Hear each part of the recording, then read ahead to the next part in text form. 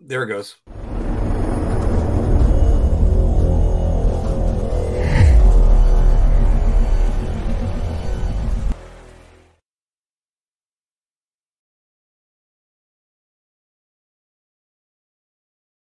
Modern technology. Isn't it amazing how they can make you look foolish at a moment's notice? Hi, everybody. Welcome back to another episode of Big Apple Hockey. I, of course, am your host, Mark Williams, whose mic was nowhere near him.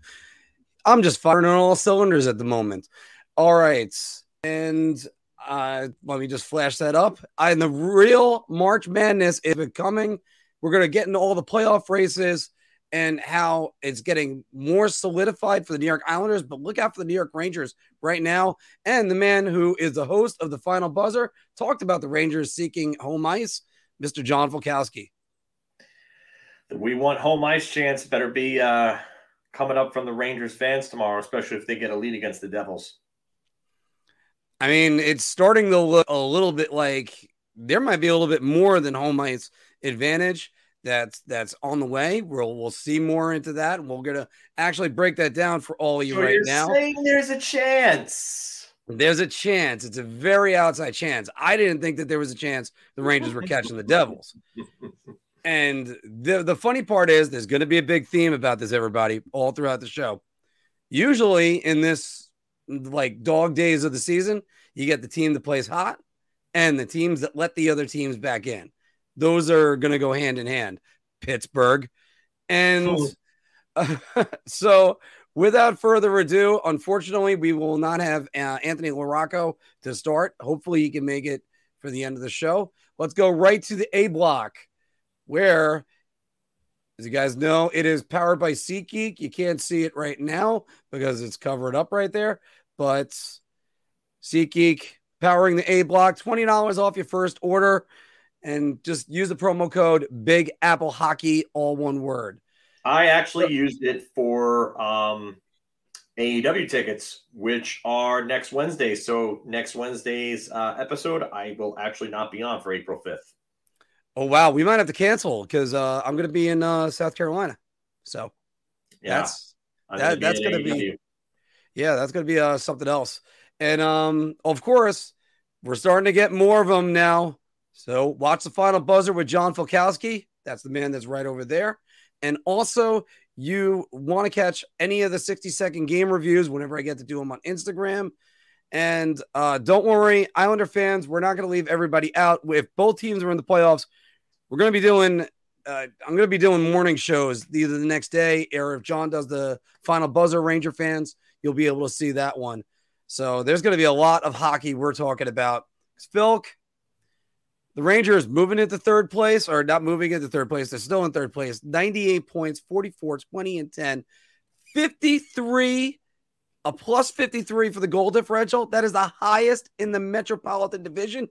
It is the second highest in the Eastern Conference. Who's got the most, Philk?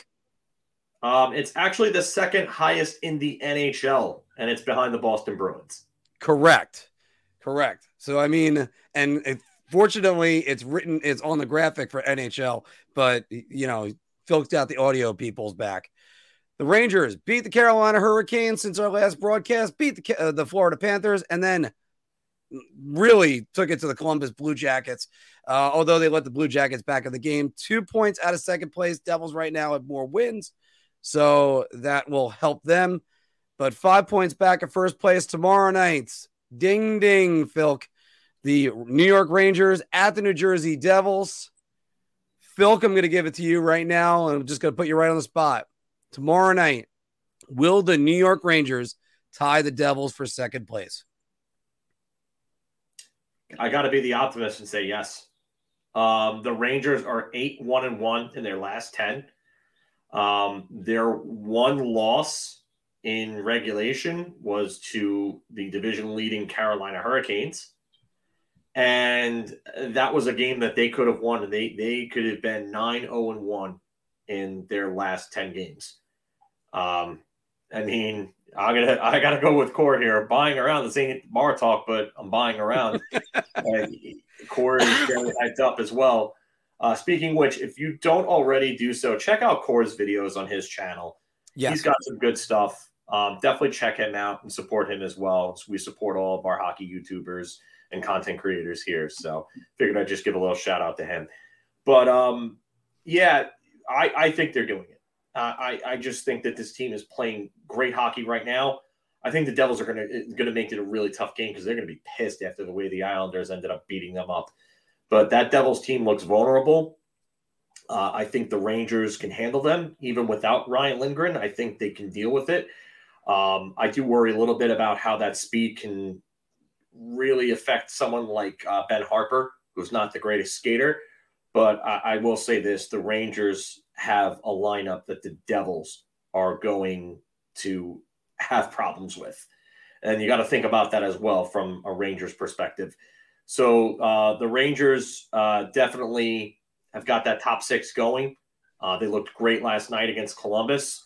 Yeah, it's Columbus, but they've looked great overall in general, especially since Kane was put with Trocheck and Kreider. That line has been really good together. We're starting to see a little more from Patrick Kane, as I've talked about. I mentioned on Twitter that I think that the best has yet to come from Patrick Kane. I think he might be saving himself a little bit for playoff time. I think we might get a little sneak peek of Showtime tomorrow night. That's just me. I think interesting. That this is going to be a game where he's going to want to make a statement. He's going to come out and it's going to be a big game. And this is part of why they got Patrick Kane. It's because they wanted that big game score, that big game winning experience, that pedigree. Kane brings that, and he brings that in spades. So I think we're going to see a little bit of that from Patrick Kane tomorrow night. I also like Mika Zibanejad against the Devils. Mika Zibanejad has been very good against the Devils since he's come to the Rangers. So, yeah, including a couple of hat tricks, I believe, against them. Yeah, so, only the Flyers, I believe, hate seeing Mika Zibanejad more. Yeah, that kind of goes without saying, right? But the Devils definitely hate seeing Mika Zibanejad because he has done nothing but terrorize them over the last, I would say, 5-6 seasons. So, yeah, I think this is a great game. I think this is a statement game. This is big. This is drama. This is hockey. This is what the NHL wants. A game like this between two big divisional rivals that have a long storied history coming down the stretch with less than 10 games left until the playoffs. You couldn't script this any better. This is what they hoped for. Nobody thought the Devils would be here before the start of the season, but here they are. And you know what? Here's drama. Let's bring it on. This is starting to get reminiscent of the 2015 season where the Rangers hovered around third place. And then in the very end, they shot up. Again, I've said this before, Phil, I'll say it again. I thought they were going to use this as like a second preseason, get everything set, go get the Devils in the first round, and then that's it. But as I've said, and I'm going to go over this again, that's pretty good. I told you. And again, for those on audio, it was Mika Zibanejad. Sorry. All right, Core messed up the stat a little bit here. So 37 points in 38 games versus the Devils. That's still a point per game, just about. That's still really good. That's damn good. But it's part of this is teams get hot, other teams let them back in. The Devils 4-4-2 in their last 10. The Hurricanes 4-5-1 in their last 10. And now you have the Rangers 8-8-1. Suddenly now. People at the bar were saying to me, do you think they can win the division? Hell no. I don't think they can win the division. And then in that time, back in 2015, it was really more towards February it started. They jumped over the New York Islanders and then took They had that big win against them at the Coliseum. The Coliseum. And then another big win in the closing weeks. And then they jumped over the Washington Capitals, and that's all she wrote. The Rangers and the Pittsburgh Penguins. Stop me if you heard this, Phil. The Pittsburgh Penguins were losing games left and right inexplicably, and you're going, what the hell is going on with the Pittsburgh Penguins? By the way, what the hell is going on with the Pittsburgh Penguins? So, going back to this though, they're starting to fire on all cylinders. You're starting to see Igor Shesterkin, the last year's Igor Shesterkin, back.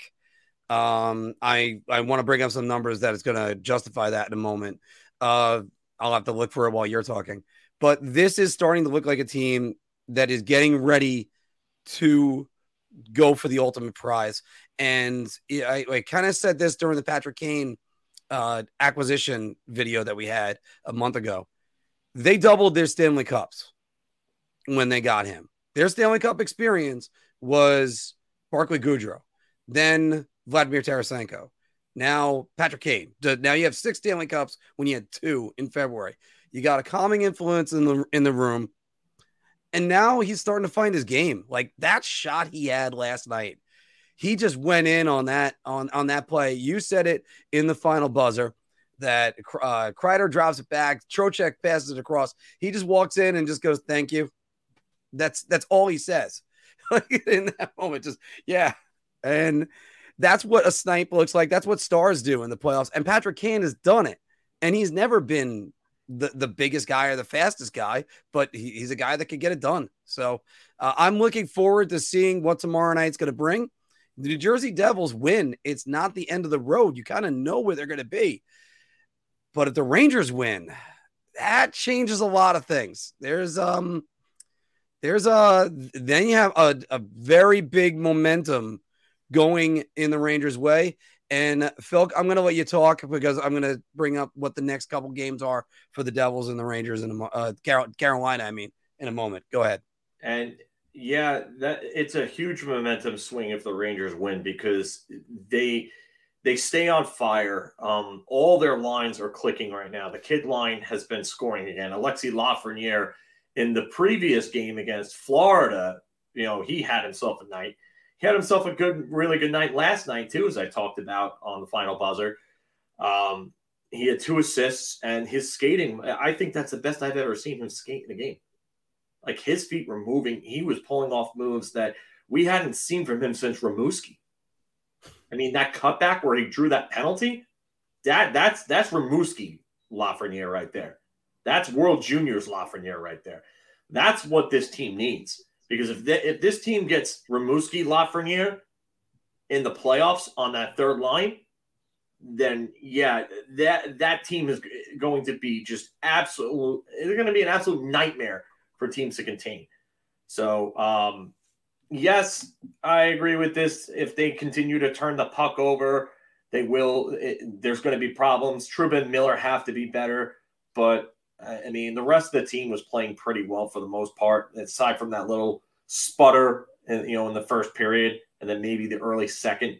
But yes, the Young Bucks line, as I like to call them, has to keep producing, and I think they will. I think Heedle's back. I think Heedle has found his confidence again, and he's scoring goals at the right time. And I like the fact that he scored a big garbage goal there because those are the goals that he normally doesn't score a ton of those. So for him to score something like that, that's something you want to see, especially come playoff time. And it's amazing because you can look at some of the schedules, like Devils got, I know Boston remaining, but you got Carolina, who's got Detroit, then Montreal. Both of those are on the road. They go to, they host the Islanders, host Ottawa, at Nashville, at Buffalo, at Ottawa versus Detroit, and versus Florida, at Florida, finish it. Now, the thing about that is you can look at that and go, Phil, that's an easy schedule. They should mow right through those guys. A lot of these teams, like the Pittsburgh Penguins, I keep bringing it up, they keep losing to teams outside the playoffs. Look at the Florida Panthers last week. You need to rest your goalie for one day. The next thing you know, there's 6 in your net. That's not going to be conducive, and that's not what's going to help. And although I do believe Rod Brindamore is one of the best regular season coaches to finish, he's done it very well the last 2-3 seasons. But I mean, this is a team that they might be pressing a little bit, and I don't know about them. Now the Devils, they've never been on this path before, and we talk about experience. This is where Patrick Kane is helping. I hope the Devils are going to get that from Andre Palat.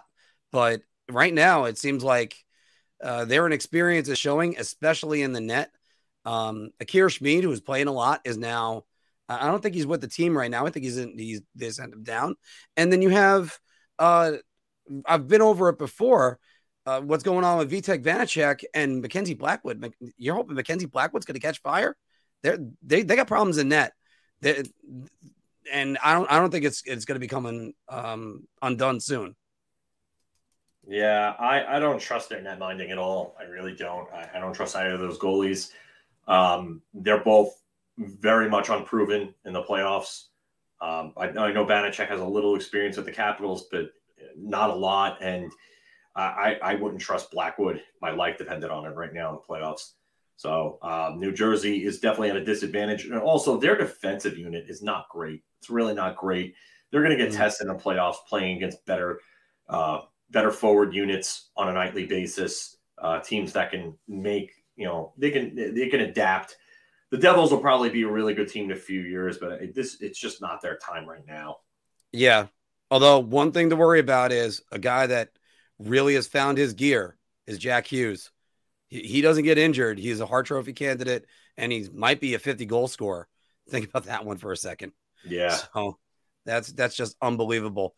So everybody, make sure first you're leaving a like and also comment what you think about the Rangers right now.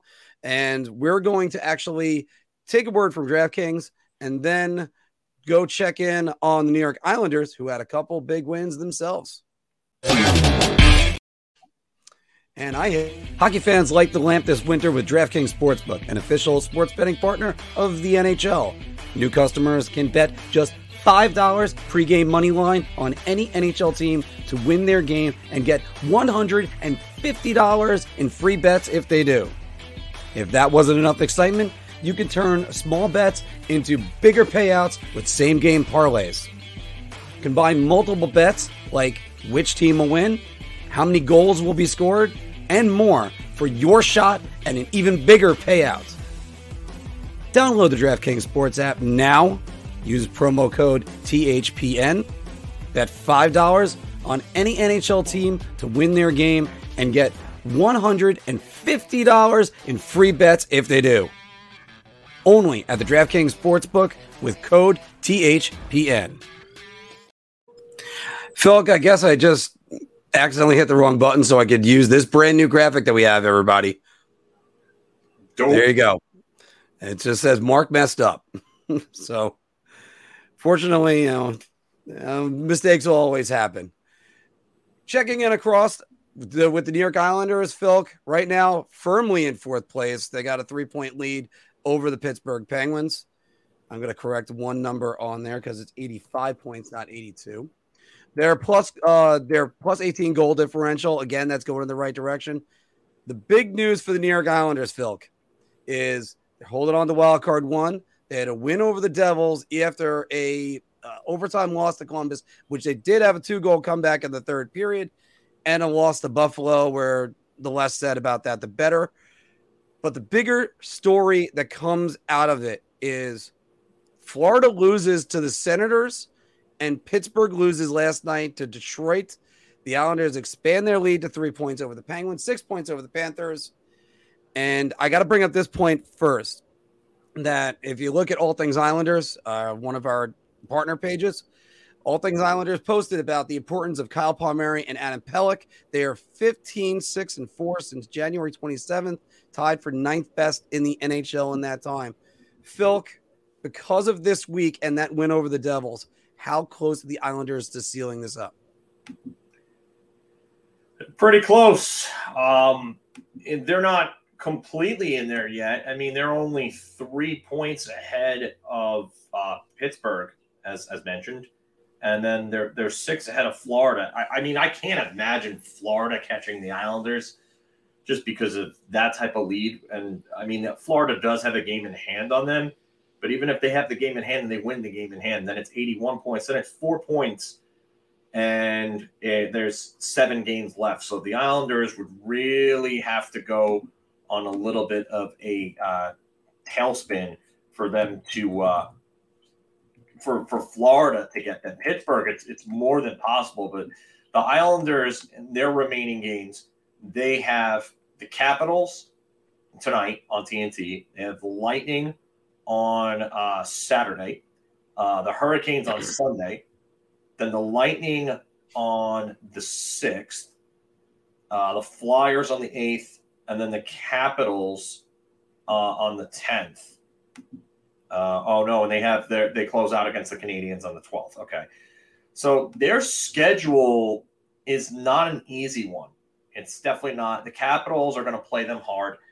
The Lightning are fighting for home ice. So they're going to come out flying. Carolina's fighting to save their division. You got the Lightning again fighting for home ice. Flyers who just don't care. They're just going out there and they can play spoiler. They don't have to worry about anything.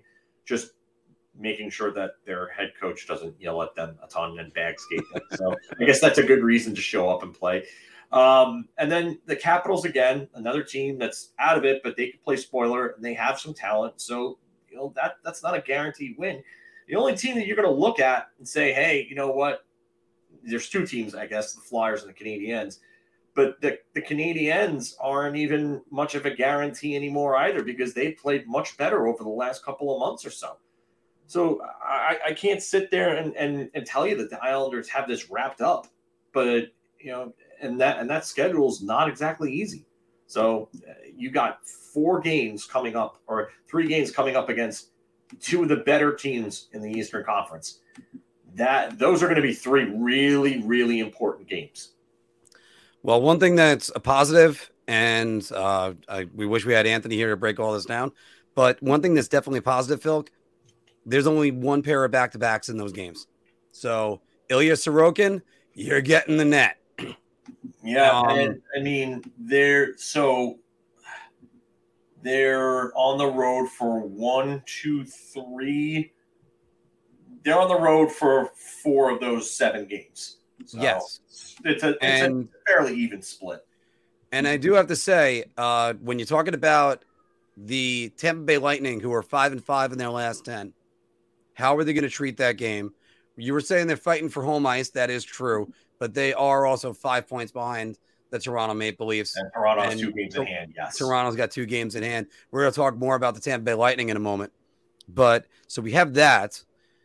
Now, 6 points up on the Florida Panthers. I don't think the Florida Panthers are catching them. Florida Panthers had their shot, and all their momentum is zapped, and it's gone. I don't know if they can get it back, no matter how good Matthew Tkachuk plays, and he's been playing phenomenal. But you look at Tampa, maybe you don't get Tampa's best shot one of those games, and maybe you get an upset against Carolina, or at least scare them enough where you say, hey, we'll see you guys in the first round. This is going to be an interesting week for the New York Islanders. I think they need 4 wins that wraps it up. 4 wins puts them at 93 points, and I think that does it. The Pittsburgh Penguins would have to go 6-1 in their last. Wait, I got the numbers. Yeah, wrong. So Pittsburgh has 8 games left. They can earn a max of 16 points, which would get them to 98. 98. They're not going unbeaten. Let's just go out on a limb and say that unbeaten. One. Pittsburgh, and I'll pull up Pittsburgh's schedule for you just so you can take a look at that because that one's probably going to be interesting considering the way that they're playing. But and Phil, by the way, if you could figure out the Pittsburgh Penguins right now, a team that can lose to the Detroit Red Wings and the Ottawa Senators, but then go to Colorado and beat the defending Stanley Cup champions who are on an absolute tear right now, you please help me figure that one out. Because I can't. I don't know. They're such an inconsistent team. It's amazing. And you know what's funny is that the Bruins lost. The Bruins are 6-3-1. Sorry, in their last 10 games, and the one of those losses was actually last night to Nashville. They lost 2-1, and now Pittsburgh has Nashville tomorrow night at 7. They have the Bruins on Saturday at 3 p.m. on ABC. And then they have the Flyers, and the Flyers are always going to go out there and give them hell. The next day, they have the Flyers on a back-to-back. Those 3 games are all at home, but then they go on the 4th to face the Devils. They come back home for the Wild on April 6th. They have the Red Wings, who just spanked them on the 8th in Detroit. And then they have Chicago at home, and Chicago is funny because Chicago is a team that beat Boston recently. Correct. And then we have the Blue Jackets to close out the season on the 13th. So their schedule's up and down. And Phil, you have to laugh about it because only one team, it ranked 25 to 32, has a winning record in their last 10 games. Guess what team that is? Say that again. I'm sorry. Only one team in the last 10 games, ranked 25 to 32 overall, has a winning record in the last 10 games. Guess who that is? 25 to 32. I want to take a look and see because I'm going to make a guess of that. It's actually a lot more obvious than he thinks.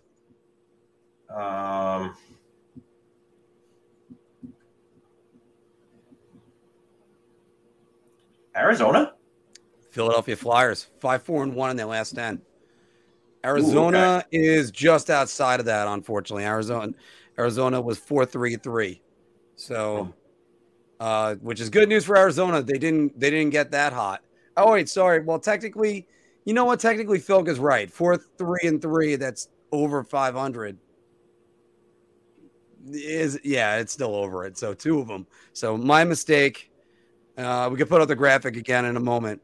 But again, Phil, this is definitely a good thing.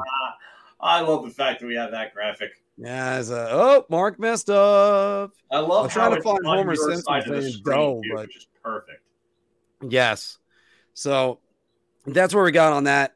Again, there's going to be another time.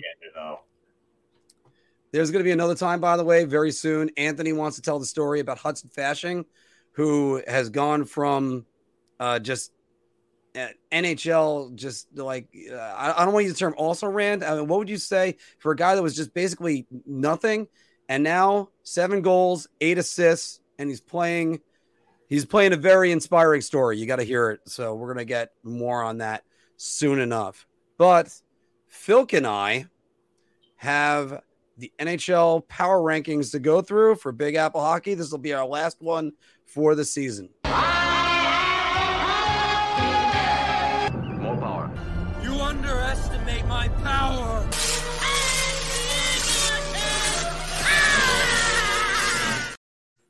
Phil, you know what's sad about that clip? What? I get to remember when Star Trek and Star Wars were good. So those were the days. Everybody, welcome back to Big Apple Hockey's Power Rankings, where we're going to be naming our top 5 teams in the league, each one of us. Phil will be doing his 5 today. And I do have Anthony's ready when we're going to do some comparisons. Phil, I got to say, this might be the toughest top 5 we've had all season.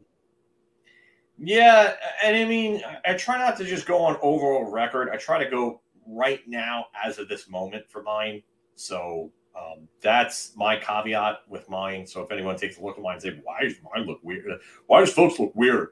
Well, I mean, that's kind of why I'm not just going off of overall records. So I'll jump into mine. At number 5, I put the LA Kings. 7-1-2 in their last 10. They are playing some great hockey right now. They've pounded teams like the Islanders. They've played some real good hockey as of late. Kevin Fiala is about a point per game. Anze Kopitar is just playing great 2-way hockey. The offense isn't as it's been like maybe say 2018, where he scored 90 points and won the Selke, became the 5th player in NHL history to do that. But he's still playing great. They're getting good goaltending from unlikely sources. Yes, Phoenix Copley is winning them games somehow. I still don't understand that. But the addition of Vladislav Gavrikov on defense has just been massive for them. I just like the way that they're playing right now, even though I hate the Kings for 2014. Screw you, Dwight King. Screw you. I agree with you on that 100%. Yeah, but the LA Kings are playing real good hockey right now. So yes, they're in my top 5. I have them at 5. At 4, I have the Edmonton Oilers. And I know people are going to say, oh, you're a big McDavid fan, blah, blah, blah. 8-1-1 in their last 10. 8-1-1. And Matthias Ekholm has made all of the difference with this team. Connor McDavid is on his way to scoring 150 points. And here's a little tidbit. Ryan Nugent-Hopkins is actually 4 points away from 100. 4 points away. That's unbelievable to think of. I never would have thought Ryan Nugent-Hopkins would be close to 100 points this season. That would make the Edmonton Oilers the first team with 3 100-point scorers since the 1995-96 Pittsburgh Penguins, who have had Mario Lemieux and Jaromir Jagr, who we talked about, who combined for over 310 points exactly. Actually, it was 310 exactly. And then Ron Francis, who I believe had 120 points that year, or it was 119 or something like that.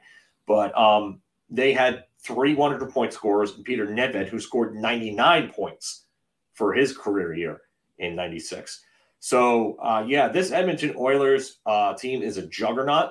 They're trying to break the NHL's power play percentage record for a single season, and they look like they're going to do it because this power play just scores at will. They're getting capable goaltending from Jack Campbell and Stuart Skinner. Evander Kane, since he's come back, has been putting up the offensive numbers that they need. Zach Hyman's having a career year. They have good depth with guys like Ryan McLeod, Warren Fogle, and so on.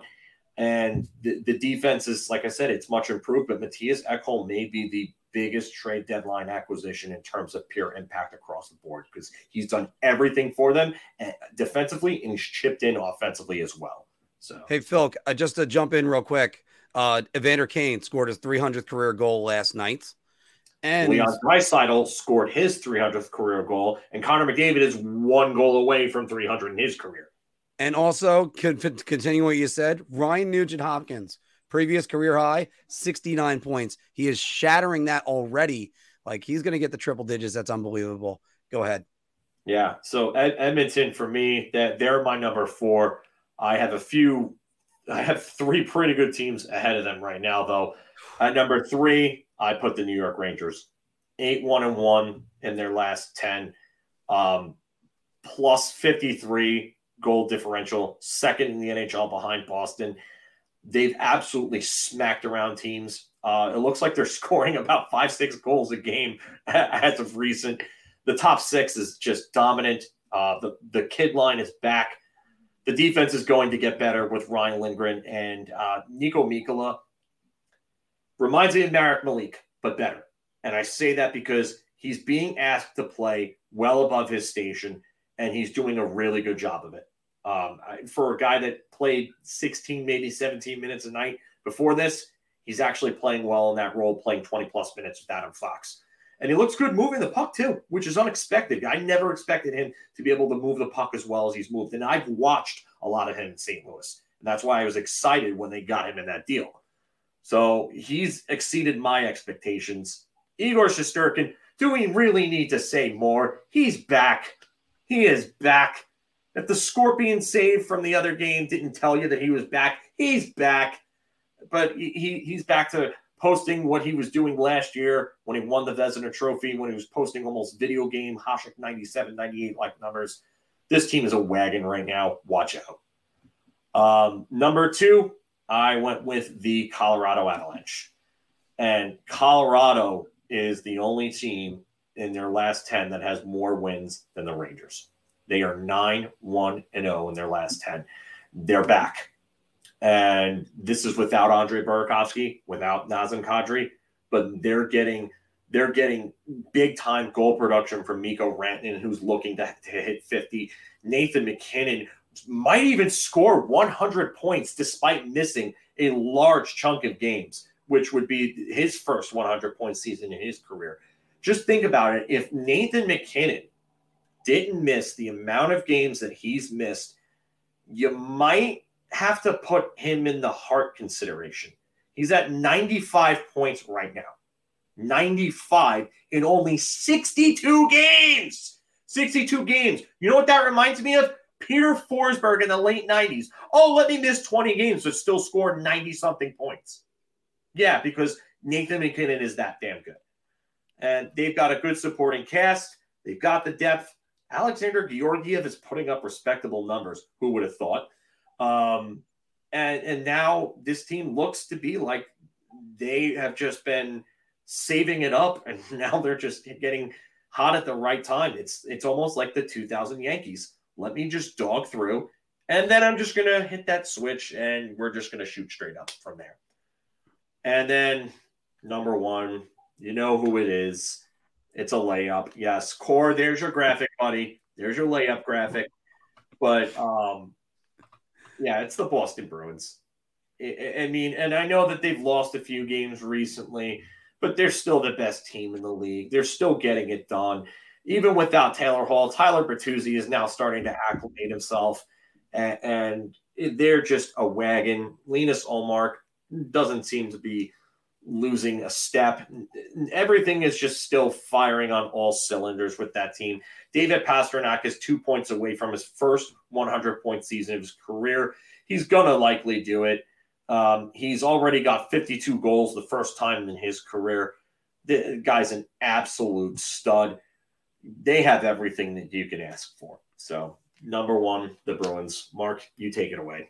I got to say, first, before we get off the Bruins, it's amazing because Anthony and I, during the summer, when we're filling in the dead time for some of those games, this comment, yep, 931 save percentage. That's right, Core. That's a good one. We're going to have the finger pointed graphic coming back. But just the Boston Bruins looked like they could have been in for a disaster season. Head coach getting his second shot at the league. A bunch of UFAs on this team. I believe they have 9, and a lot of money tied up in their defense. And instead, they're going for it, and they are getting contributions from everyone, and they're going to end up being the toughest out in the Stanley Cup playoffs. But that being said, I got one statistic I want to remind everybody. Linus Ullmark is tied in wins in the playoffs with Philk and me, and neither one of us play in the NHL. It's very hard to get 16 wins, especially when you were the goalie at the beginning of the day. Of opening day. I mean, I don't think there's really been a goaltender in memory that's done it. There's plenty of Ken Dryden's, Matt Murray's, Cam Ward's that have come out of nowhere, but for a goalie to start the season and really try to ramp it up and be a 60-game goaltender, there hasn't been many. But Philk, to win the cup, that is. This is all of us and our consensus. I'm going to go to mine in a second. Anthony, he had the Rangers at 4. He had the Golden Knights up there a little bit higher than I did. And he also had the Minnesota Wild. Minnesota Wild are playing great hockey right now. Phil, there's a lot of good names that are on there. I put the Rangers at 2 just because they are really hot, but it could easily have put the Colorado Avalanche second. 9-1 in their last 10, and they got shocked by Pittsburgh in that game. I watched that game on TNT. Great game, and I still can't believe it. Georgiev's been a steady influence. I thought he was going to fall off. His goals against still isn't great, but his save percentage is. So who cares about that? You could say goals against, you could say more of a team stat, but I had the Minnesota Wild because the Minnesota Wild, there are very few times where I'm going to just look past the division leader and not say that they're good. But you get a team like the only team that's really on cruise control in our top 5, I think in all of us, is the Boston Bruins. Boston Bruins are on cruise control. You get other teams that are in cruise control, like the Toronto Maple Leafs, the Tampa Bay Lightning. That kind of is what takes them out of this. I'm not saying they're not a top 10 team, everybody. I'm just saying that's what makes them not that top 5 because they're not playing as well. The Rangers could have easily done what Toronto's right now doing, go 5-5, and then, or actually Toronto's case, I think Tampa Bay was 5-5. Toronto was riveting television right here, 6-3-1. It's still not bad. They're gonna have to work Ryan O'Reilly back in the lineup, but I think this is a solid lineup, Phil. I think this is the toughest top 5 I think we've had to do. Yeah, it was tough for me because I wanted to put Vegas in there. I'm not as high on Minnesota. I know a lot of people are going to point to Minnesota and play. Hey, Minnesota 7-1-2 in the last 10. Yeah, they're playing great. And they have the division lead right now, and I get that. But I mean, that team just for some reason does not scare me. They don't. And understandably so. The other way around kind of worked with the Edmonton Oilers. I mean, they're playing great in their last 10, but I looked at their schedule. They had a couple bad losses that recently happened. I mean, well, they lost to Vegas in overtime. I'm thinking about how they almost lost to San Jose last week. Yeah. That's really it. They're firing. And you got Connor McDavid, who's right now. They just kicked the crap out of Vegas last night. They absolutely, and I tell you, I watched that game. They kicked the crap out of them. And Vegas, they got a lead on Vegas, and Vegas looked like they wanted to try to get back into it. And then Nugent Hopkins and Draisaitl and McDavid literally just took them by the throat and said, "We're stomping you out," and that's it. And that's the game. And it's amazing. It's and Vegas, by the way, a little bit sloppy, a lot of turnovers. But Nugent Hopkins, I mean, he's about to have his first 100-point season in what, year 12? Yeah. Okay. Hey, everybody, the Rangers should get rid of Kakko and Lafreniere right now. So, yeah.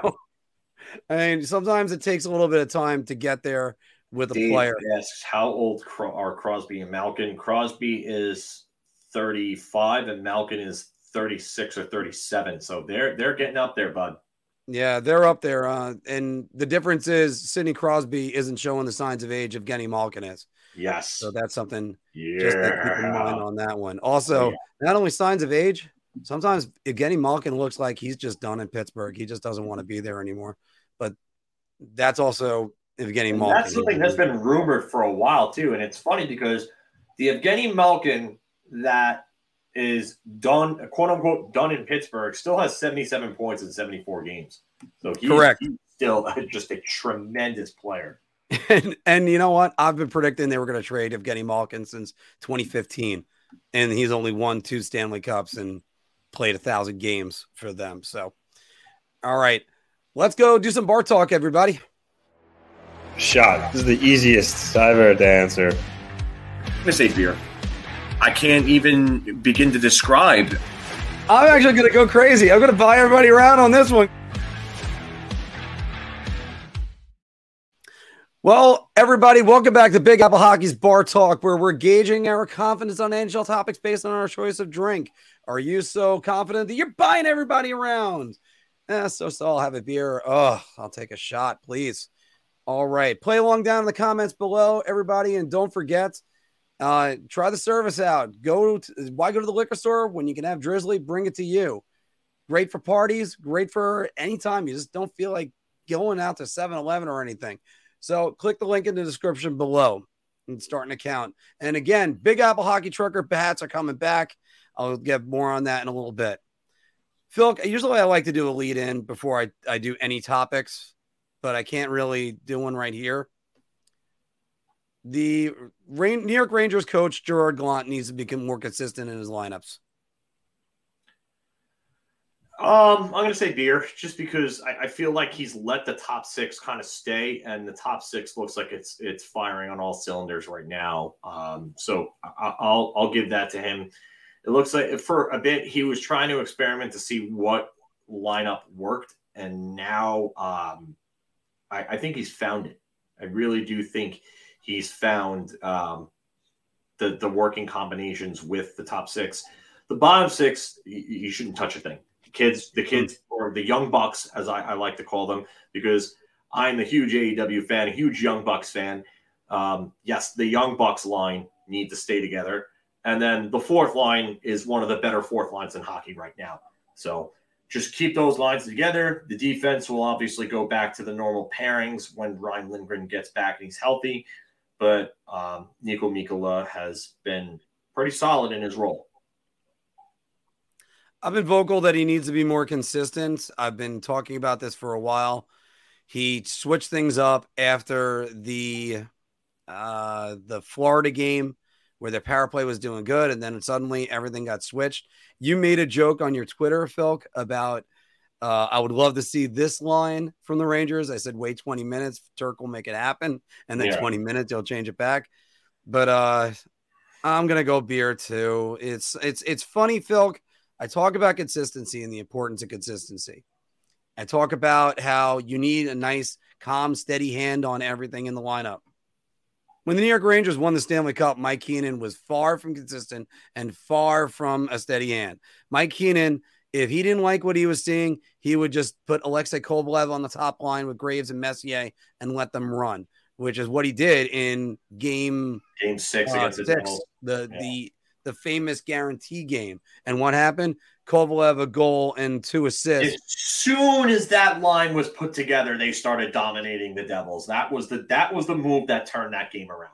And by the way, in that game, Kovalev was in the 4-on-4 situation, not Graves, which that's a little bit of a shock when you sit down a 50 goal scorer for a young kid. It's not a shock when you can see what he could do at 4-on-4. And Keenan pushed the right button there. Yeah. And look, there's a lot of things I rip Mike Keenan about. That was where it's right. Yeah. If Gerard Gallant can challenge that, that's fine. I do think you need more consistency. I wish that's not the case, but that's what they got to do. All right. Philk, you look at the wild card teams right now. The New York Islanders, 85 points. Seattle Kraken, 88 points. And the Winnipeg Jets, 85. And the Pittsburgh Penguins, 82 points.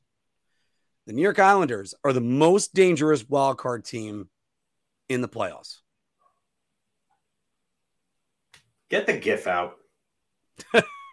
Get the GIF out. Layup. Yes. Get the GIF out. Yeah. Okay. Why? Why? Because they actually have goaltending, unlike the other 3 teams. I'm sorry. And you know what? No offense to Winnipeg, because Connor Hellebuck is a former Vezina winner, but that was fine. That was 2018 that he's won it. And he hasn't been the same goaltender since. He's been good, very good, but he hasn't been close to that Vezina caliber since. And he's up there in name. Sorokin is the best goaltender by far of any of these teams. They play the toughest style of hockey to play against the playoffs. Pittsburgh is extremely inconsistent. Winnipeg is doing everything that they can to miss the playoffs, and because of the incompetence of the teams behind them, they're still in a playoff spot. Good job, Calgary. All 3 of us picked you to make the Stanley Cup Finals, and you've done nothing but shoot yourself in the foot until recently. You guys trying to get Darryl Sutter fired? Because if so, great job. Keep up the good work. He'll be gone in July. But, the Penguins are they're just up and down, up and down. They're a roller coaster. They're the NHL's version of King Dakar at Six Flags. They're just up and down, and it's a speeding freight train at like 200 miles an hour. So your eyelids are stuck to the back of you like this. You're like, whoa, like I can't freaking see anything. Your eyes are in the back of your damn head. So I can't even believe, that I'm even being asked that question in a way. Like, the Islanders the only team that have played consistent hockey. I mean, Seattle, I guess, yes. But again, how long until Martin Jones and Philip Grubauer just end up, the bottom just comes out in the playoffs for them? Because you cannot win with goaltenders posting about 3 GAAs with sub-900 save percentages. It's not going to work in the playoffs. It's just not. I'm sorry. And let me just correct one thing. Philk is partially right. All 3 of us predicted Calgary to make the Stanley Cup Finals. We also, all 3 of us predicted Calgary to win the Stanley Cup. I think I changed mine and went with the Rangers because I wanted to be a homer. I'd have to go back and watch it, but I think I might have picked the Rangers to win it all. Yeah, that could have happened, because I am going to buy around on this. I am deathly afraid of a Rangers Islanders playoff series because I'm a bartender. I just don't want to have to break up fights every 5 seconds. So let's never worry about that. But as far as like the actual play of the team, the Islanders got Ilya Sorokin, and they look like they've hit a different gear minus Matt Barzal. Even though they lost a very hapless 2-0 game to the Buffalo Sabres this week, I would still say the Islanders are a damn good team. And I would not want to play them in the first round, even if the Boston Bruins, who I know their goalie won a playoff series. My goalie hasn't. So I'll keep going back to that, Bruins fans, because that's the chink in the armor. And he's going to win the Vezina this year, Phil. And I'm still saying that's the chink in the armor. So let's move on from there. Phil, the Tampa Bay Lightning 5-5 in their last 10 games. And they were even below 500 before that. Tampa Bay Lightning do not care until the playoffs begin. I'm going to buy a round on this, actually. And I was torn between beer and buy a round just because I think that they do want home ice. But I don't think they care that much if they don't get it. I really don't. And the reason is the big cat, number 88 in that net. He is the man that you do not want to see on the other side when you're in the playoffs. That is a guy that can absolutely dominate you at a moment's notice. I think the Rangers, if they come across Tampa again, should shut the hell up and not chant Igor's better at Andrei Vasilevsky, because all that did was serve to piss him off, and that turned that series around when he got pissed. So yeah, that team got motivated by it, and that goaltender especially got motivated by it. So yes, if anything, I will say that Tampa probably doesn't care all that much. I think they would like home ice, but I don't see them being that disappointed if they're number 3 against Toronto, because I still think they're probably going to beat Toronto. Hey, Phil, I'm breaking out the layup button on this one. Here you go. So we're trying not to overuse this, but it's definitely the layup on this one. Tampa Bay Lightning, they've done it anytime, anywhere. Sorry, Philadelphia Flyers. I'm using your old hashtag right now. But it's the Tampa Bay Lightning. They know exactly what to do in the playoffs. They also know that they're getting the Toronto Maple Leafs. They've seen that movie. I think the Maple Leafs arguably were better last year. Now they got to integrate back Ryan O'Reilly into the lineup.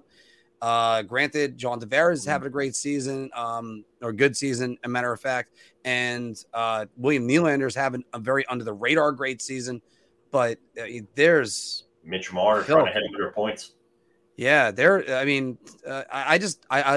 another team I look at and go, Tampa Bay just wants to get things figured out. I would not be surprised if Tampa Bay goes in there and gets their doors blown off in game 1 like they did last year. But they're going to win game 2. That's what Tampa Bay Lightning does. They will. That's what they do. So, I mean, not that I'm already positioning them to be playing against the Boston Bruins, because that's a long way to go for a lot of things. Phil, the Ottawa Senators this season, 36, 33-4. Obviously, they just acquired Jacob Chychrun. They're a growing team. Sanderson's going to be more of an impact player, I believe, next year with them. The Ottawa Senators are the most dangerous non-playoff Atlantic Division team in next year. Yeah, I think this is a pretty easy one. I'm going to have to bust out the layup on this one. Here, you could do it. Go ahead. You could do it, but all right, I'm right there on it. I got it. Yeah, because you're right there. But I mean, the makeup of this team just indicates, just going forward, that they're going to be a really good team. Alex DeBrincat has 24 goals and 60 points in 74 games for this Ottawa team. But I mean, and he was the big acquisition in the offseason. Tim Stützle. The Rangers are probably kicking themselves at that one right now. And we're hoping that Alexis Lafreniere stops us from doing that going forward. But Tim Stützle, 36 goals and 82 points in 70 games. That's just ridiculous. Brady Tkachuk, 74 games, 77 points, including 34 goals. Claude Giroux has turned back time a little bit and is just under a point per game. DeBrincat's having a down year, and they still look like they're going to be a really good year really good team going forward. Drake Batherson might score 60 points. Thomas Chabot, he's missed some games, but he could get back to a 50-point defenseman. And for me, I gotta hand it to Franklin Squares, Shane Pinto. That's the guy that I would look out for next season. I think is going to have a big breakout year. I think he's going to be somewhere in the 50, 60-point range, Shane Pinto. I think he's that good. Ottawa refused to trade him in the Chychrun deal and a lot of other deals, including the DeBrincat deal as well. They've been high on him for a while. They're waiting for him to become a solid center. I think he's going to be a real good two-way guy for them going forward, Shane Pinto. And I think next year it could be as early as we see it. So, they're a dangerous team, and especially if they're getting Jacob Chikrin, and they didn't give up a ton to get him either. So, I think Ottawa next year is going to be better. I can't help but believe that I'm losing my marbles in my mouth just trying to think about this. But I can't believe that was the package the Arizona Coyotes held out for. Are you kidding me? Like, I mean, Armstrong's really going to have to hear about it for that one, but he's done a great job with almost everything else with the Coyotes right now. Look, I'm going to go beer because I don't like their net. I don't like their defense. That's what's going to hold them back. Their forward group is real good. Now, the other question is, I mean, Anton Forsberg, is he a goalie, an NHL goalie? I think he answered that this year. He's not on an NHL goalie. I mean, a number one, I should say. Cam Talbot, every year he gets older, but Ranger fans still think it's still 2015 when it comes to Cam Talbot when they talk about him. But the Ottawa Senators are going to have to figure that one out. But if they can add one more quality defenseman in the offseason, they could be pretty good. I look at the Buffalo Sabres. They're going to make an impact. They're going to move on up. They got the best player out of the non-playoff Atlantic teams. Depending on how this ends up, the Florida Panthers could end up doing something. But I still think they got to move Sergei Bobrovsky and free up some cap space because they're going to be a cap hell very soon. And goodness only knows what Steve Yzerman has up his sleeve. So you never can sleep on Steve Yzerman, man. No, you cannot. And by the way, word is we're going to be getting some reinforcements soon because Anthony says he might be able to get on very shortly. Okay. All right. Hey, speaking about Buffalo Sabres players or former Buffalo Sabres players in this case, do you know how many playoff games Jack Eichel's played? As many as you and I. I know. I love saying that all the time. But Jack Eichel's never played a playoff game, and Vegas is on the verge of clinching. I don't know if it can happen tonight without them playing, but I do think they're that close. Jack Eichel this year, 27 goals, 32 assists, 59 points. He's not exactly setting the world on fire, but this all is in 61 games, Phil. So, but Jack Eichel is going to be a productive player in the playoffs. I'll start this one. I'm buying around. Look out for him because you're going to tell me he's going to get his first taste of playoff hockey, and it's going to be against a team like the Seattle Kraken, potentially, or maybe even the Winnipeg Jets, who are flopping like a fish out of water, trying to get everybody else in there. I think Eichel's going to feast on them. And who knows? Maybe they get Mark Stone back because he'll mysteriously get well. But by the way, that's not in the reports. I'm just saying that because of the LTIR stuff in the last few years. Phil, go to you. I was torn between beer and round for this because I do think that there's going to be some level of success for Eichel. I do think that, especially the way that you put it, when you're going to be facing an inferior team in the first round, I think Eichel can feast on that.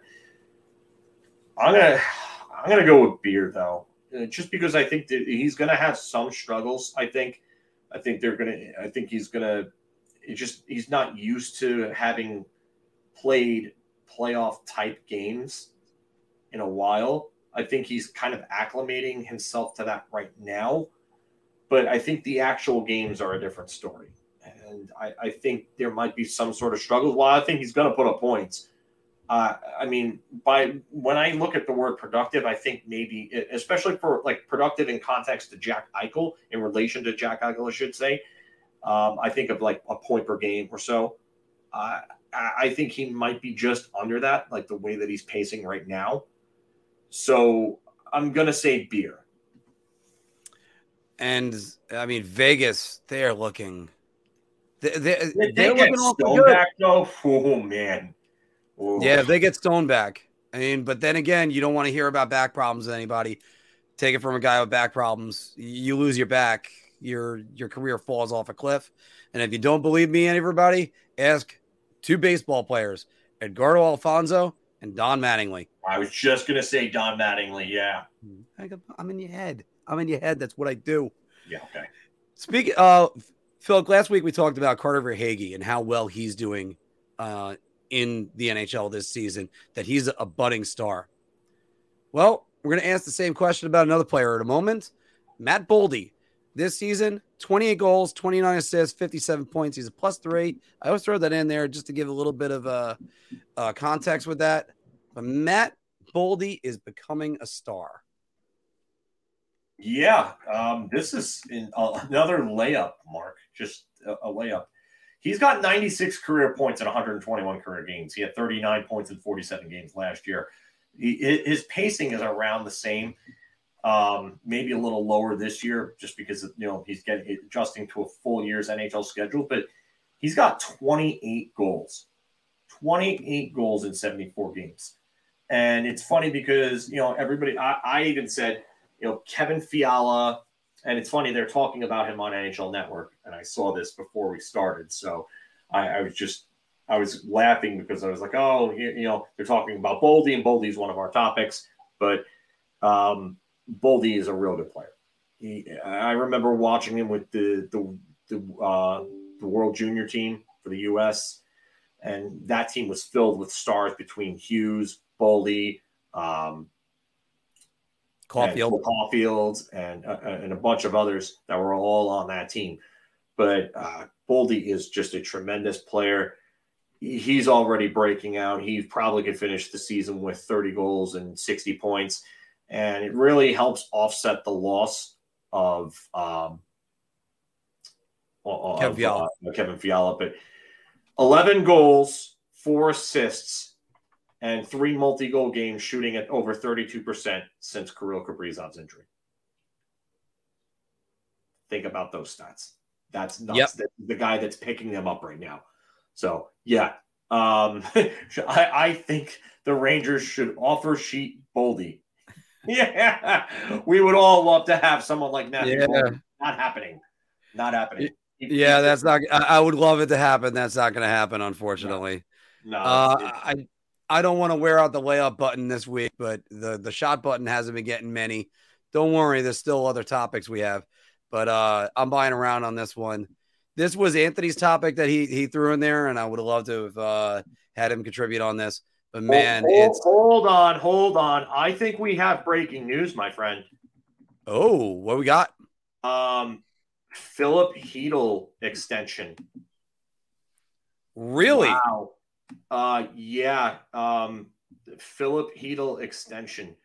We're looking at 4 years, 4.4375 with the New York Rangers.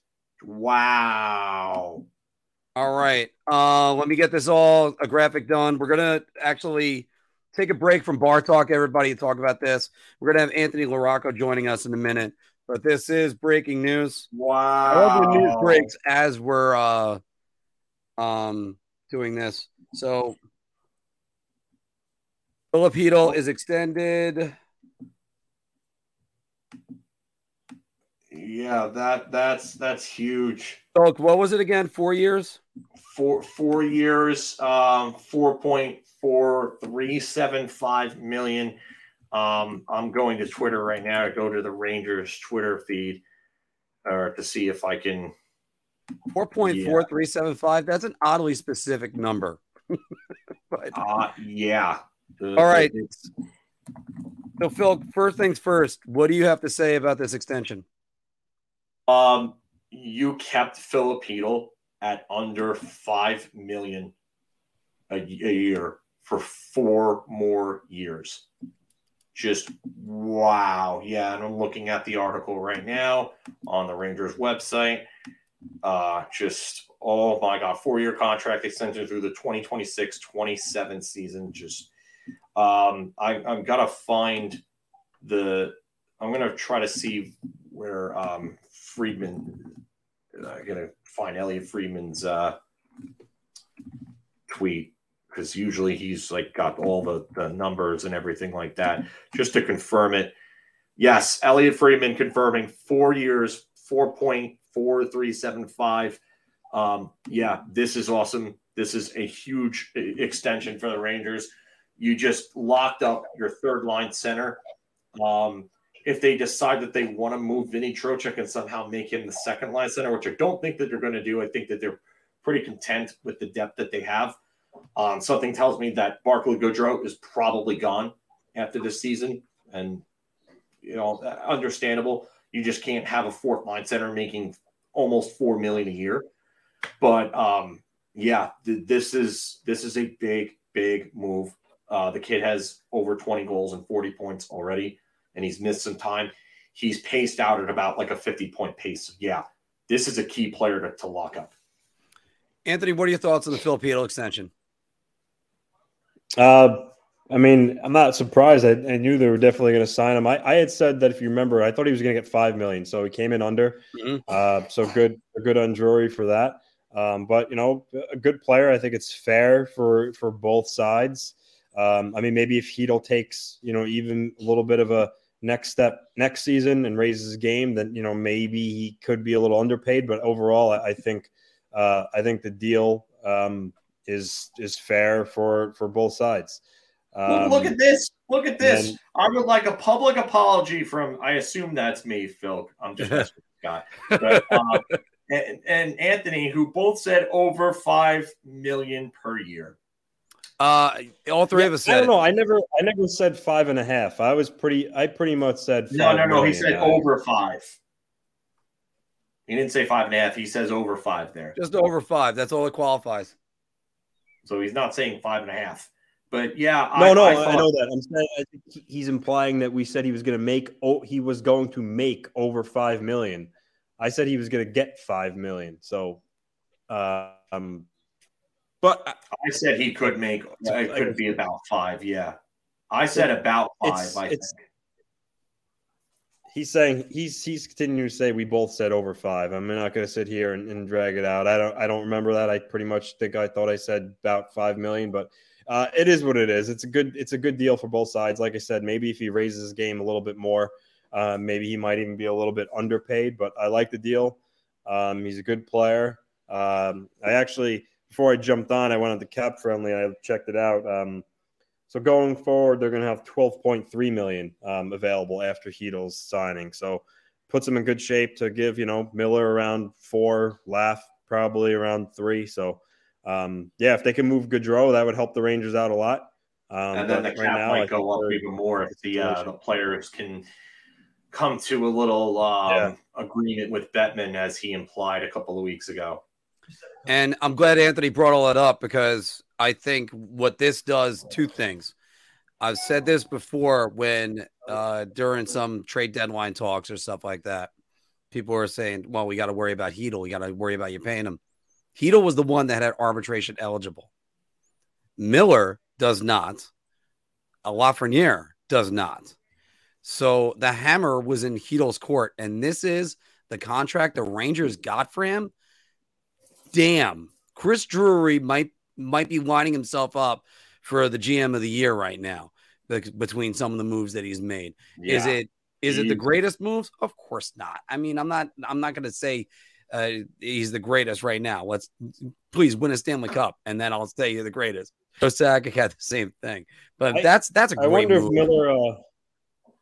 I wonder if Miller gets the Noah Dobson contract, the $4 million on a bridge.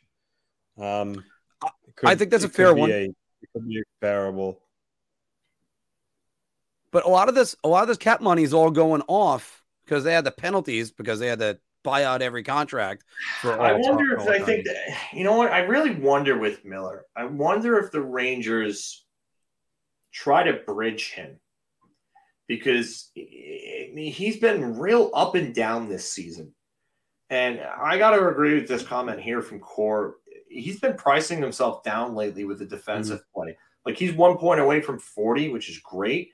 But his defensive play is just, these last couple of months really has not been great. And I think the Rangers might want to take a look at this and say, hey, you know what? You're still trying to figure out what type of player you are.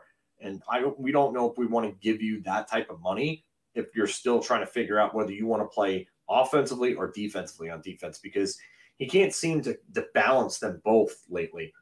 And that's really what it's going to come down to, is when he can find that balance of being that good puck mover, but also not running out of his position.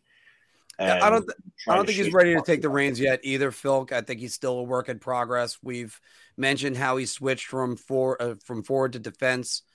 I think as late as like when he was 17, and because I know in Wisconsin that's when he was really a newbie to defense. But it's one of those things. He's still learning the position, and it's still going to take some time. And you're going to have ups and downs. Sometimes he looks great. Sometimes he looks like a turnstile. It's just what's going to happen. For one, I'd be confident to bridge him. I'd bridge him about 3 or 4 years. They'd be fine. And then, because Adam Fox winning the Norris is the reason why he didn't get bridged.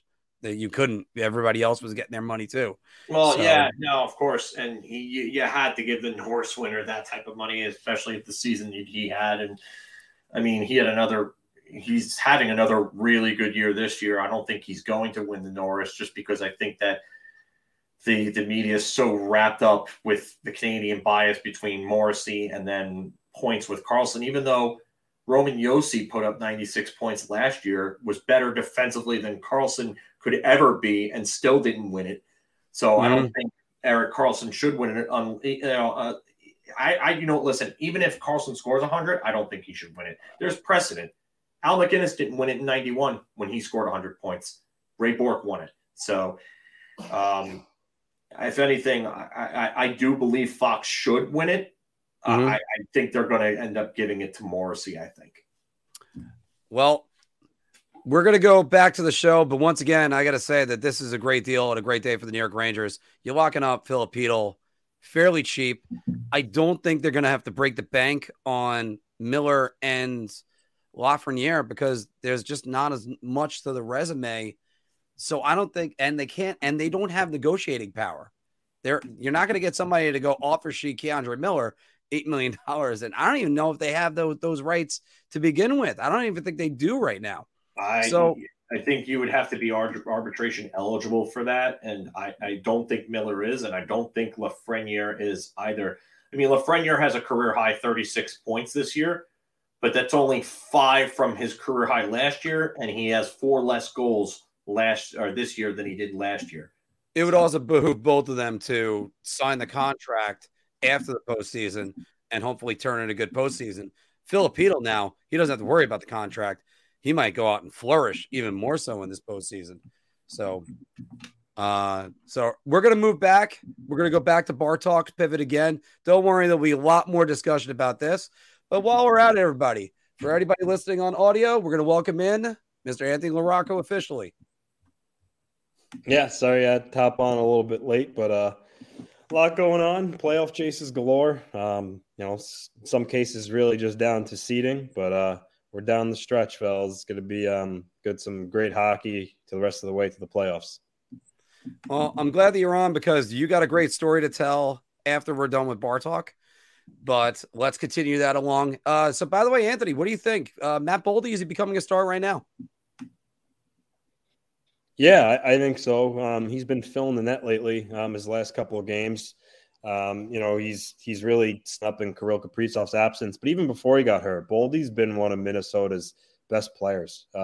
Even last year when he broke in, you kind of saw that the skill that he had.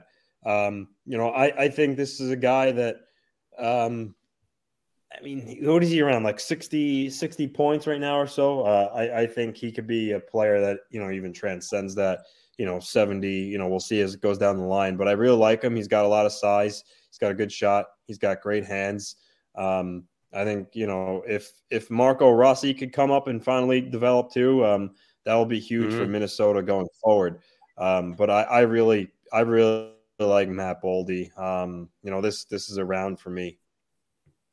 It's going to be amazing when Minnesota, hopefully when they are ready to get out from under those cap penalties, like they might have like some serious like cap leverage to use, and they might go after like a lot of big name free agents. Then let's go from one of the better teams in the NHL to one of the worst teams in the NHL, Tied for second worst in the NHL, guys, David Quinn and the San Jose Sharks.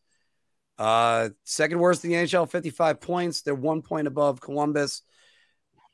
Philk, San Jose's problems are fixed if they win the Connor Bedard lottery. Beer. They have a lot of other things that they need to address.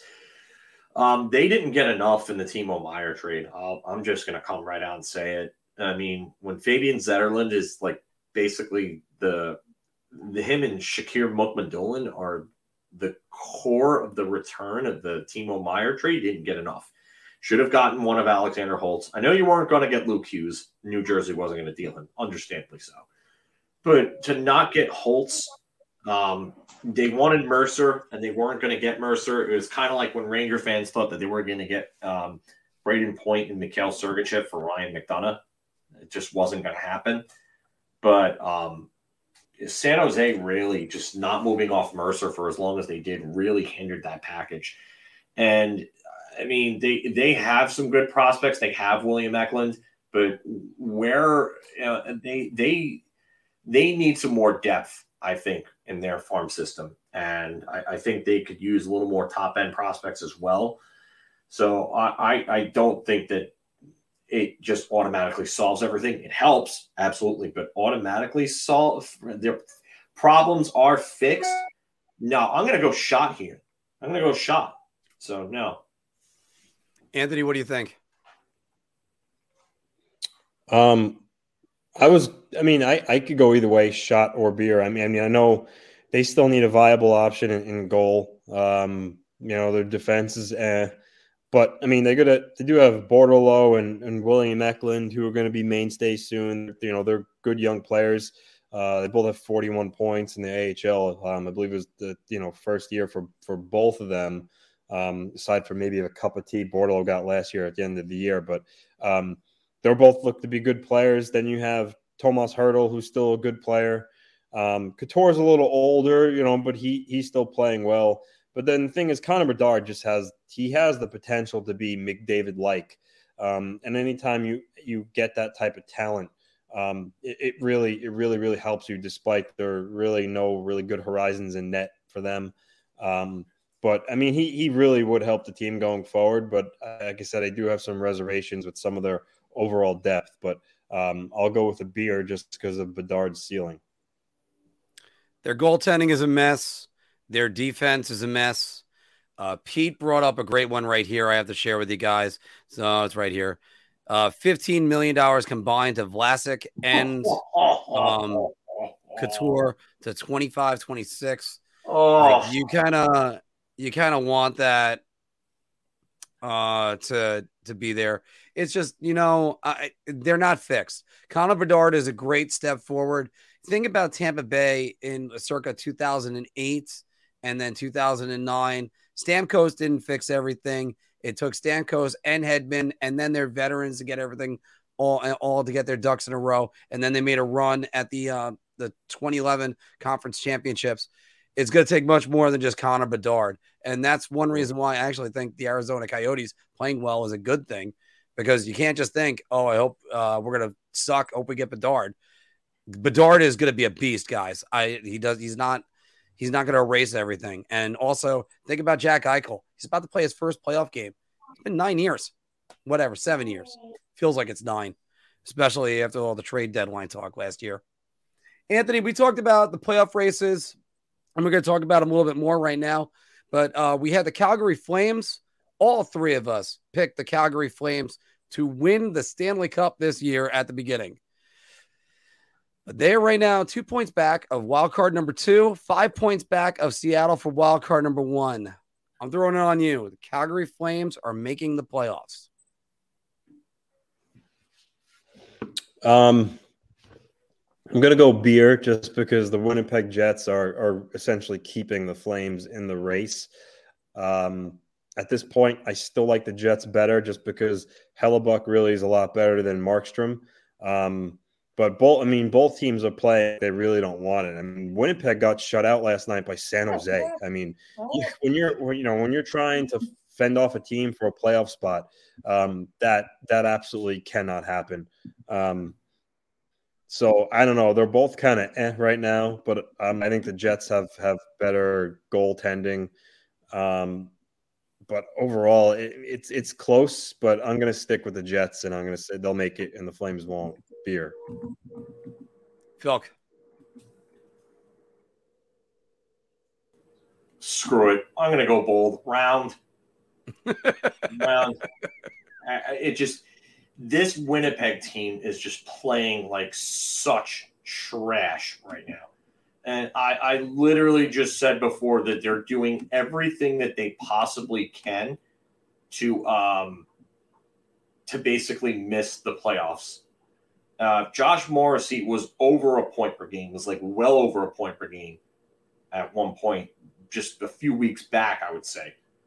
He's now under a point per game, 4 points under. He's a -4 now.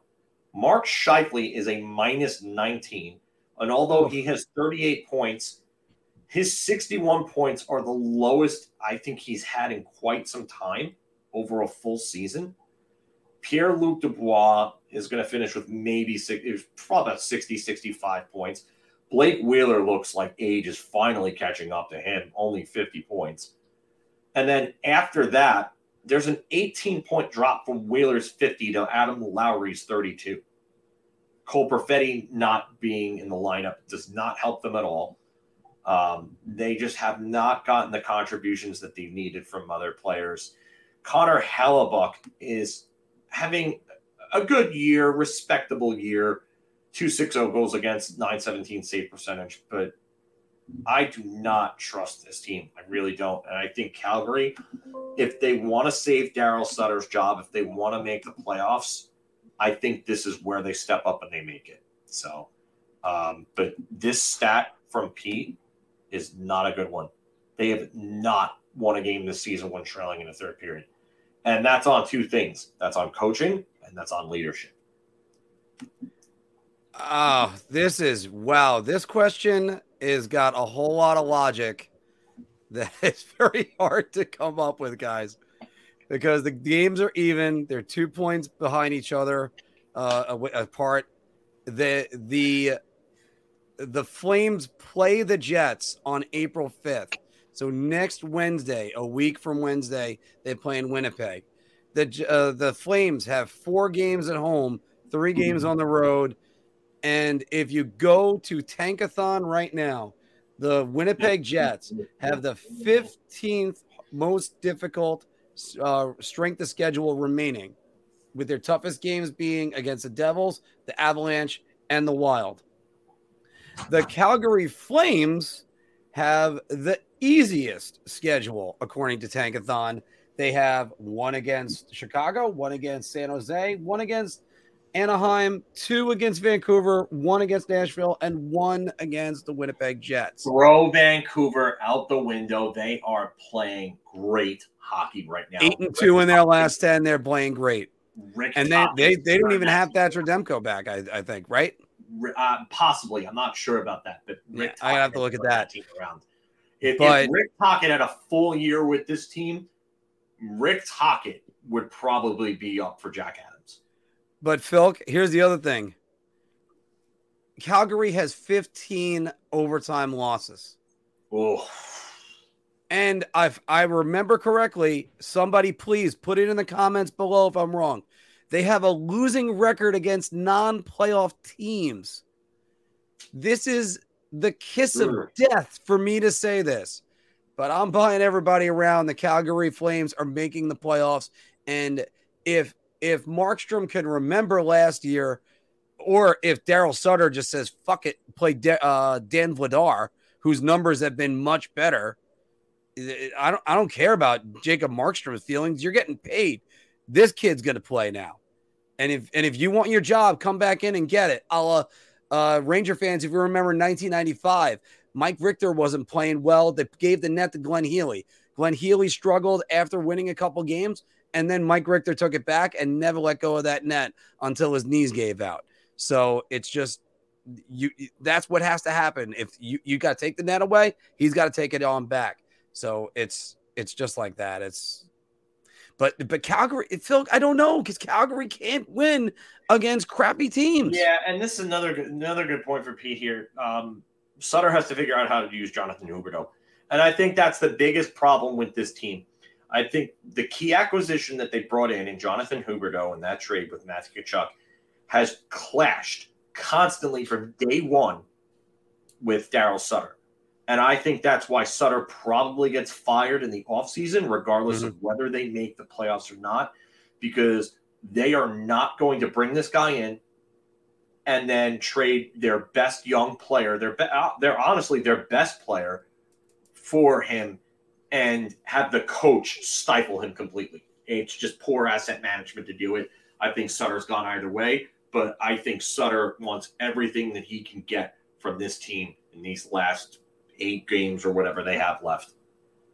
God help the Western Conference if Calgary figures it out in the next 2 weeks. Yeah. Because that's how much faith we had in them.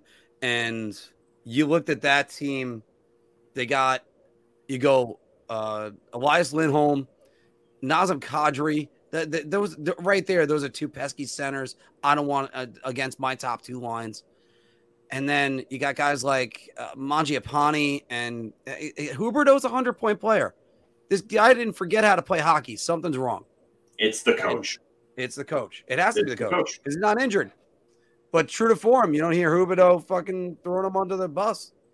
No. So, all right. And Philk, 8 points separates 5 teams in the Western Conference. Sorry, the Eastern Conference. In the Western Conference, 6 points separate 4 teams. This year is proof that the NHL needs a play-in game or a play-in series.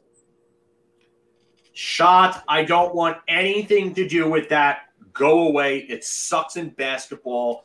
Baseball's doing something like that. Stay away, please. I'm ending it right there. Anthony, what do you think? I could see why you're posing that question, because the Jets are only like 2 points ahead of Calgary, and if it comes out to a 1-point difference, you can make the case. Well, it's 1 point, but I don't know. I used to be for it, but I'm gonna go shot. I like it the way it is. However, there is something to be said for more revenue and more excitement for those 2 teams that are playing a play-in to see who gets that last spot. But Bettman has been steadfast against it, so I don't see it changing. Thank God Gary Bettman is steadfast against it. This is so many shots. I'm buying the entire bottle, and I'm getting it from Drizzly since I'm going to keep on trying to hawk for an affiliate marketer. But Anthony, no, absolutely not. The NHL has got a good thing going. I understand we could talk about the format and whether or not you think the divisional format, that's really what this is the best way to do this. I mean, after all, you wanted to get more divisional rivalries. We still haven't gotten a Ranger Islander playoff series since 1994 in this right. format, but we've gotten the Rangers Capitals a million times. However, Anthony, I got to say it like this. No, absolutely not. No. Keep it the way it is. You definitely, because here's the problem. Once you do, 8 versus 9 in 1-game playoff at number 8's rank. Yeah. Okay. And then it becomes, a 1-game playoff is unfair. They should get a 2-game series. Okay, wait, why? And that's what happened with baseball. It's a 1-game playoff. And again, I said with baseball, if you didn't like it, then win your games. Same thing with this. You got 82 games to figure it out. So no, absolutely not. And I swear, if they ever do it, I'll have to drive out to the city and give Gary Bettman a slap. Fortunately, the best part about it is if I drive up, go to Gary Bettman when he's eating lunch and slap him, he'll probably look at me and go, well, I had that coming. I don't know why. What are you for? I mean, there's a lot of – Gary Bettman is the only sports commissioner that they had a movie made about him. If you haven't seen it, Good Cop, Bon Cop. It was a good one. And he really is the butt of the joke in that one. So that actually is going to do it for us. We're very passionate about that. Once again, everybody, make sure you check out Drizzly whenever you don't feel like going to the liquor store, or you're that much of a drunk, you don't feel like going to the liquor store, you have to have somebody deliver it to you. Well, also don't forget beer and other things. Sometimes you just don't have time. Use Drizzly. Anyway, Anthony, one reason why I'm definitely glad that you're back right now, well, I mean, other than it's great to see you, is that we were talking about, just want to get your thoughts about two things. One, the All Things Islanders post that John put up this week on there, the Islanders record with Pelech and Palmieri. Your thoughts on that? Well, I mean, with Pelech, it's no surprise. Aside from, Sorokin, you can make the case that he's the most important player to the Islanders lineup. I mean, he's their best defensive defenseman. He plays against other teams' top players night in and night out, logs a lot of minutes. He's just so steady back there. In that athletic poll I sent you guys the other day, underrated defenseman, he wasn't in the article, as they even said at the start of it. Like guys like Pelican have been said to have been underrated for so long now that they're not underrated anymore. But in some of those charts and metrics, you saw he was pretty much on every one. He's just he's one of the best shutdown defensemen in the league. Put him right up there with Slavin, and when he's out, the Islanders really miss him. So that's not surprising. Palmieri, he goes through spurts where he's been pedestrian. So it's funny to see that, how good he has been since he's come back. More specifically, he's got 10 points in the last 6 games. But, the fact is the Islanders don't have like that many secondary pieces, which Palmieri is. So when Palmieri was out, it really is just up to the top guys like Nelson and, Barzal, Horvat. Palmieri's the one guy that provides that, and they were missing it. Now, he's come back and, he's providing that for them. So great to see. I don't know if you saw he scored 2 goals the other night, but I don't know if you saw the one where like on his backhand, it was like filthy. I would say that before, and I don't think Mark heard me say it, but that backhand goal was beautiful. Yeah. Oh, I did. I watched that last night, or it's not last night. Sorry, Monday night. It was phenomenal. That game we didn't break down that game against the Devils enough. That was beautiful. And then his second goal, he just fired a wrister that has absolutely smoked Vanacek. So, if he could continue playing like this, similar to the way he did against Boston in the second round a few years ago, that's a much-needed addition to the Islanders lineup. He's on pace for 53 points right now. And you think about that. Yep. 53 points. He's got 31 points in 48 games. And I know you said 10 in his last 6, which is a big part of why that number looks as good as it looks. But on pace for about 53 points this season. So if you have this Kyle Palmieri playing all year, maybe he's looking at chasing some career highs. Now, Anthony, we were mentioning this in the A block, and it's funny because we're actually going backwards to the A block. How you doing, Chris? Hey, Chris. What's going on, Chris? I do have to ask this question about this, and that's the Islanders really had kind of a rough week. They came back from the 2-goal deficit against the Columbus Blue Jackets. Then they lose that game against Buffalo. The less said about that game, the better, because nobody likes that game. But then they come out, they play that game against the Devils. Would you say that's probably the most important game for the Devils all year? For the Islanders all year? Because on top of that, then they get help that night and the next night with Pittsburgh and Florida losing. Listen, it's a tale as old as time, right? With a team that's looking like they're bound for the playoffs to lose to a non-playoff team. It's a spoiler role. Unfortunately, it happens. And in Columbus, the Islanders did not have it. They simply did not have it. I'm glad they got a point though, because being down 4-2, it looked like they weren't going to get anything. So that point was crucial. And then, the game against Buffalo, they laid an egg, but they came out against New Jersey, and they imposed their will on them. Sorokin was great in goal. They kind of took that game over in the third period. But it was an important 2 points, like you referenced. They got help. And now it's at the point where they're 6 points ahead of the Panthers. As I said in your text when you said that you think like 93 points would get it in, I even said 92 because the Islanders go 3-3-1 these last 7 games. Florida would have to go 7-1 to pass them. So not happening. And And also, the Panthers play the Maple Leafs tonight. I For whatever don't reason, think he's they're not winning even that the game. backup. He's not even the backup. Alex Lyons is the starter, and they called up a goalie from the AHL. And Islanders win tonight. Alex Lyons is starting tonight's game. And They're Islanders going to get trounced. Oh, my God. Hope so. But an Islanders they're win going to tonight, get the trounced, Panthers I'm lost. telling you. Pretty much seals the deal. But just hold on, my daughter's calling me. But you could talk amongst yourselves. I'll be back in 1 second. Okay. All right. What's your name? Linda Richmond over there. And when Anthony comes back, he's going to tell you a very inspiring story. Yeah, and then nobody. All right, so nobody here thinks that the Islanders are going to miss the playoffs. What we're all hoping, and I think everybody outside of Pittsburgh hopes this, is that the Pittsburgh Penguins miss the playoffs. Nobody thinks the Islanders are losing a spot. No, the Islanders are not losing it. They control their own destiny right now. If the only reason they would miss it is because they just decided to just not start not showing up and doing their thing. So, oh rats! Hold on. What?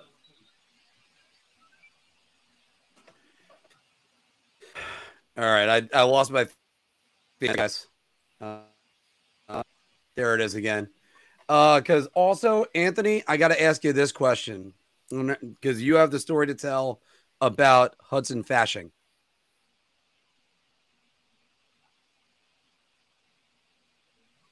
Muted.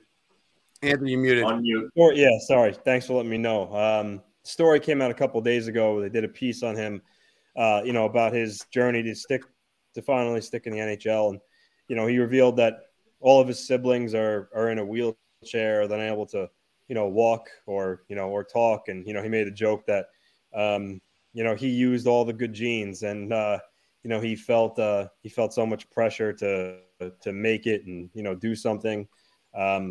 Just talked about the battle it was growing up like that, having his siblings in the way they are.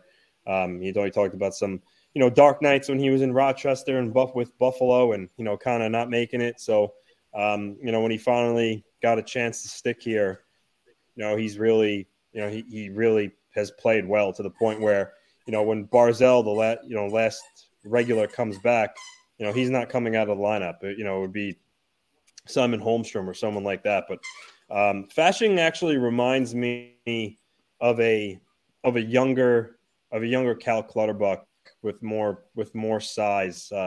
He skates really hard. He goes to the net. He hits. He's been a really good energy type player for him. And he's even chipping in offensively here or there, which is, big this time of year. I think the Islanders should definitely re-sign him to a 1 or 2 year deal. Give him a one-way this time. He's earned it.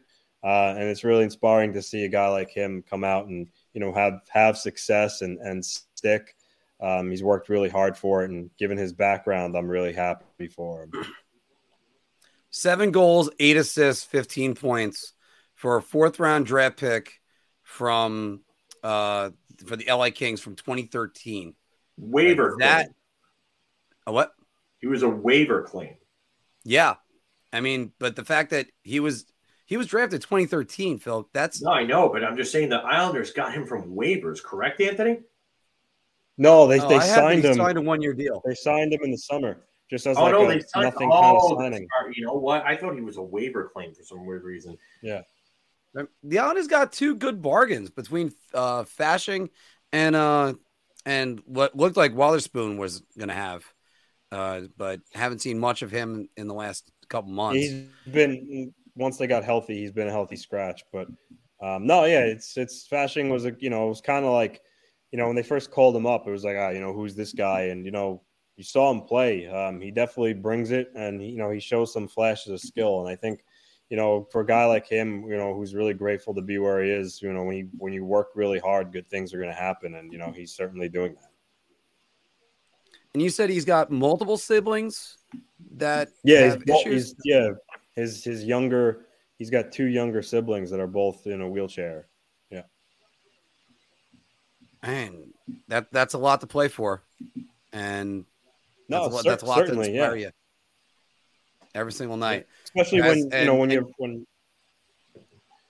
when you're on a two-way deal and he's making, peanuts in the AHL for so long, it could become, difficult. So, now that he's up right now, playing on a higher AAV, but that's why hopefully next year he can get a one-way deal and continue to play well. But I really like him going forward on the third or fourth line. Well, especially as a fourth liner. And after all, he's got a game-winning goal this year. It was a little controversial, but he's got a game-winning goal.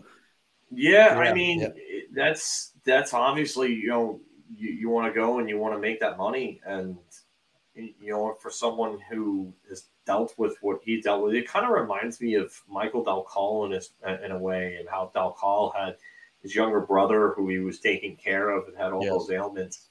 And, I mean, I guess you could ramp that story up to about an 11 with Fashing, but I mean, it's, these guys, they're people too. They have their own real life issues. They have things that they have to deal with, obstacles that they have to overcome, hurdles that constantly get in their way.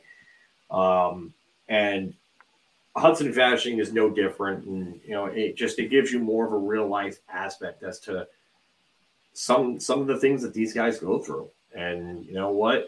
This guy over here is just working his ass off for a new deal. So, and I think he'll get it. I think he will get it. So I think the Islanders would be smart to do so, because right now, you ask me who I'd rather have on a fourth line in a bigger game, I'd rather have Hudson Fashing than either Matt Martin or Cal Clutterbuck. Yeah, they're still able to pull out a goal every now and again, but I'd agree with you on that.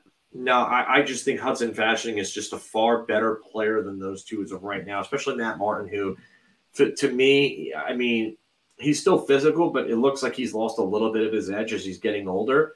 And I just don't think he can skate with today's game anymore. I just think that part has kind of just passed him by. And Cal Clutterbuck, I feel like he's going to be like from the spoof movie where they're talking about Rocky and the old boxer just turns into dust. That's what I think that Cal Clutterbuck's body is going to happen, because he's just taken so many hits, he's had so many injuries over such a long career that I don't know how much more his body can actually take. Anthony? Yeah, for a while there, I thought he was going to be, because he was out for a while and he just, he came back a week and a half ago, but it was looking like, I was wondering, he might not come back and find himself in LTIR next year and, ride out the last year of his contract and that's it. But, he came back and he's playing. So I don't know if that will happen anymore, but who knows? And you were saying the Islanders probably only need about 3 wins, maybe Florida up 1-0. Florida's up 1-0. All right. Yeah, they just scored. Well, we saw them go up 2-0 on the Rangers. We know how that ended up. Yeah. Anthony, so I'm going to put you on the spot. How long does it take for the Islanders to clinch a playoff spot? Are they on the verge? Can this be done by next week? Yeah, I would say in the next 7-8 days. Yeah, I could see it happening. Florida keeps playing the way they are. Islanders just keep picking up points here or there. It's going to happen. And especially the way Pittsburgh's playing. Yeah, I think between Pittsburgh and Florida, I definitely think that's possible. I think the Islanders are in a real good position right now. Not necessarily cruise control, because I think if you're the Islanders, I don't think you want to play cruise control. Maybe you might rest your guys to the last couple of games of the season, but I think you want to keep your team fresh going into the playoffs. You want to keep them playing important hockey, but they're in a real good position right now. Well, they play tonight versus Washington Capitals. They're in action right now, by the way, and then they go the next time they get back to UBS, it's April 6th. I cut somebody off. Sorry. Pittsburgh is a they're a joke right now. Pittsburgh. They lost 7-4 to Detroit last night. They can't keep the puck out of the net, and Ron Hextall is looking like a horse's ass right now for not doing something about his goaltending. That team, they're not What? All right, so I'm going to cut you off there. What could he have done about his goaltending? I mean, that's a fair question. You got to at least, right? I mean, I know it's easier said than done sometimes, but when you can clearly see that your team's weakness is goaltending, I mean, try to do something to make some sort of effort. Who says that he didn't try though? Because to me, the only thing that I can see that really would have helped them would have been John Gibson. And did Anaheim want to move him? Were there discussions? What was the price? I mean, there's a lot of questions to ask. And listen, I'm not trying to defend Pittsburgh, but it just the options that seemed available didn't seem like significant upgrades over Jarry. Yeah, I also think that you could also, and as well as you guys are right about that, both of you, because there were other low cost options. James Reimer could have been an option. I mean, Tristan Jarry is one of the UFAs, I believe, or free agents that's coming up. I had a list of them. I'm sorry, I don't have it off the top of my head, but there's significant things that needed to be done. I just think you needed to identify Tristan Jarry wasn't the guy to begin with. And it sounds mean to say because, hey, Mark, you made the All-Star team last year. Yeah, but every single season ends poorly for this guy. And he makes bad decisions. I know I'm talking about two specific plays. But against the Rangers in that mid-March game, he made a pass up the middle of the ice, reminiscent of the one that cost them the playoff series against the Pittsburgh Penguins. Cannot have that. No. And that's the type of goalie that he is. If you're gonna have a goalie like that, you might as well just pack up and run. You better stop every puck that comes his way, because that's the answer on that one. By the way, everybody that participated in the poll, we have it was how will the New York Rangers finish the regular season? 12% said Metro Division champs. 54% said second place with home ice, and third place said still playing well in third place, and then 10% said third place stumbling into the playoffs. Phil, how do you think the Rangers are going to end their season? I'm going to say second place home ice. I just think that they're playing real good hockey right now, and I think that you're going to see Patrick Kane and Vladimir Tarasenko are going to up their games. I think that's going to help guys like Artemi Panarin and Mika Zibanejad. Artemi Panarin's playing better lately. Mika Zibanejad is just Mika Zibanejad in March. It's Mika March. We've just come to the realization of it. That's what it is. State of Survival asking, how many upsets are we going to see this playoffs? It's a good question. I think the Islanders can upset Carolina. I really do. I don't trust Carolina's goaltending. I don't. I agree with you on that. Carolina, I don't like the Islanders for a matchup for anybody. Even the Boston Bruins. You're talking about a goalie that's won a playoff series versus the goalie that hasn't won a playoff series. Okay, so there's them. Calgary Flames, if they get hot, maybe they could do something. I don't see Seattle or Winnipeg really making a push. Now, do you count 2 versus 3 as an upset in this case? Well, yeah, technically that would be an upset. So, I mean, Tampa Bay. But here's the thing: Tampa Bay and Toronto. Tampa Bay might not be considered the underdog in that series, though. So I don't know if I necessarily consider that an upset. Is it weird if you ever say that there is no underdog in that series? I don't know. Tampa Bay would be the favorite, but Toronto would act like the favorite. I don't know if Toronto would want to act like they're the favorite. I think Toronto would rather be considered the underdog. I think they would rather use that to their advantage. Because that market always has pressure on it to win. Yeah, hopefully that's a message that Sheldon Keefe could deliver. Brody Bro is saying, hell yeah, Philk. Still no score so far. Islanders versus Washington Capitals. We're going to stick around for a few more minutes. Yeah. It's just I think that there's the real question is out of this, never mind how many upsets, what is going to be the biggest upset in the playoffs, do you think right now, gut reaction?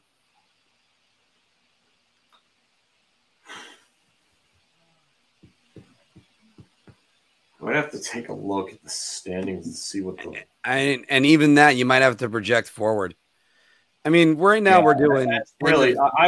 I want to answer this question when we actually get the matchups because I don't. We're still these matchups are still yet to be determined, so I don't really think we can answer that question as of right now. And Brody Bro is saying, I want to see me some Islanders Bruins first round and watch Sorokin frustrate the Bees. I mean, if the Islanders could upset the Bruins, that would be a big one. But hey, you know what? The Islanders upset a 58 team Pittsburgh 58 game winning Pittsburgh Penguins team in 1993 that had 4 100-point scorers and 6 players that finished with 80 or more points, which is actually the NHL record. So that's still ridiculous. That might be one of the greatest teams I've ever seen not to win the Stanley Cup. I would say either them or I would say maybe the 96 Red Wings would probably be the greatest team to never win the cup just because of how stacked they were and what they were doing to teams on a nightly basis. Nobody had answers for the Russian Five. Nobody had answers. Nobody. Just nobody. And, I mean, they literally chased Patrick Waugh out of town to Colorado in December because Jacques Demers wouldn't pull him. Yeah, he wouldn't pull him, and it was just that was just crazy to think about. I remember when that trade happened, I was like, what? I can't help but think about two things now that you mentioned that, Phil, because I always want to continue our what if series because I love those videos. But what if the Red Wings don't light them up, and what if the Nordiques never moved to Colorado? That trade does not happen with him in Colorado. And if they lose, with the Nordiques still in Quebec, and if they lose 4-1, he doesn't go. Maybe the Red Wings do win the Stanley Cup that year. Yeah, they probably do. I mean, the Nordiques the Colorado Avalanche made a big deal at the very beginning of the season, probably about 8 games in, to trade Owen Nolan to San Jose for Sandy Ozolinsh, which was big because they needed a puck mover from the back end, being that Steve Duchesne was no longer there. He was their last real good puck-moving defenseman. But Nolan for Ozolinsh was a trade that doesn't really get the love that it should because it gave them and not only that, but it helped out their power play big time too. Because you put on that power play, you had Sakic, Forsberg, Ozolinsh, Kamensky, Young, Lemieux, all these different guys that could score goals on their power play.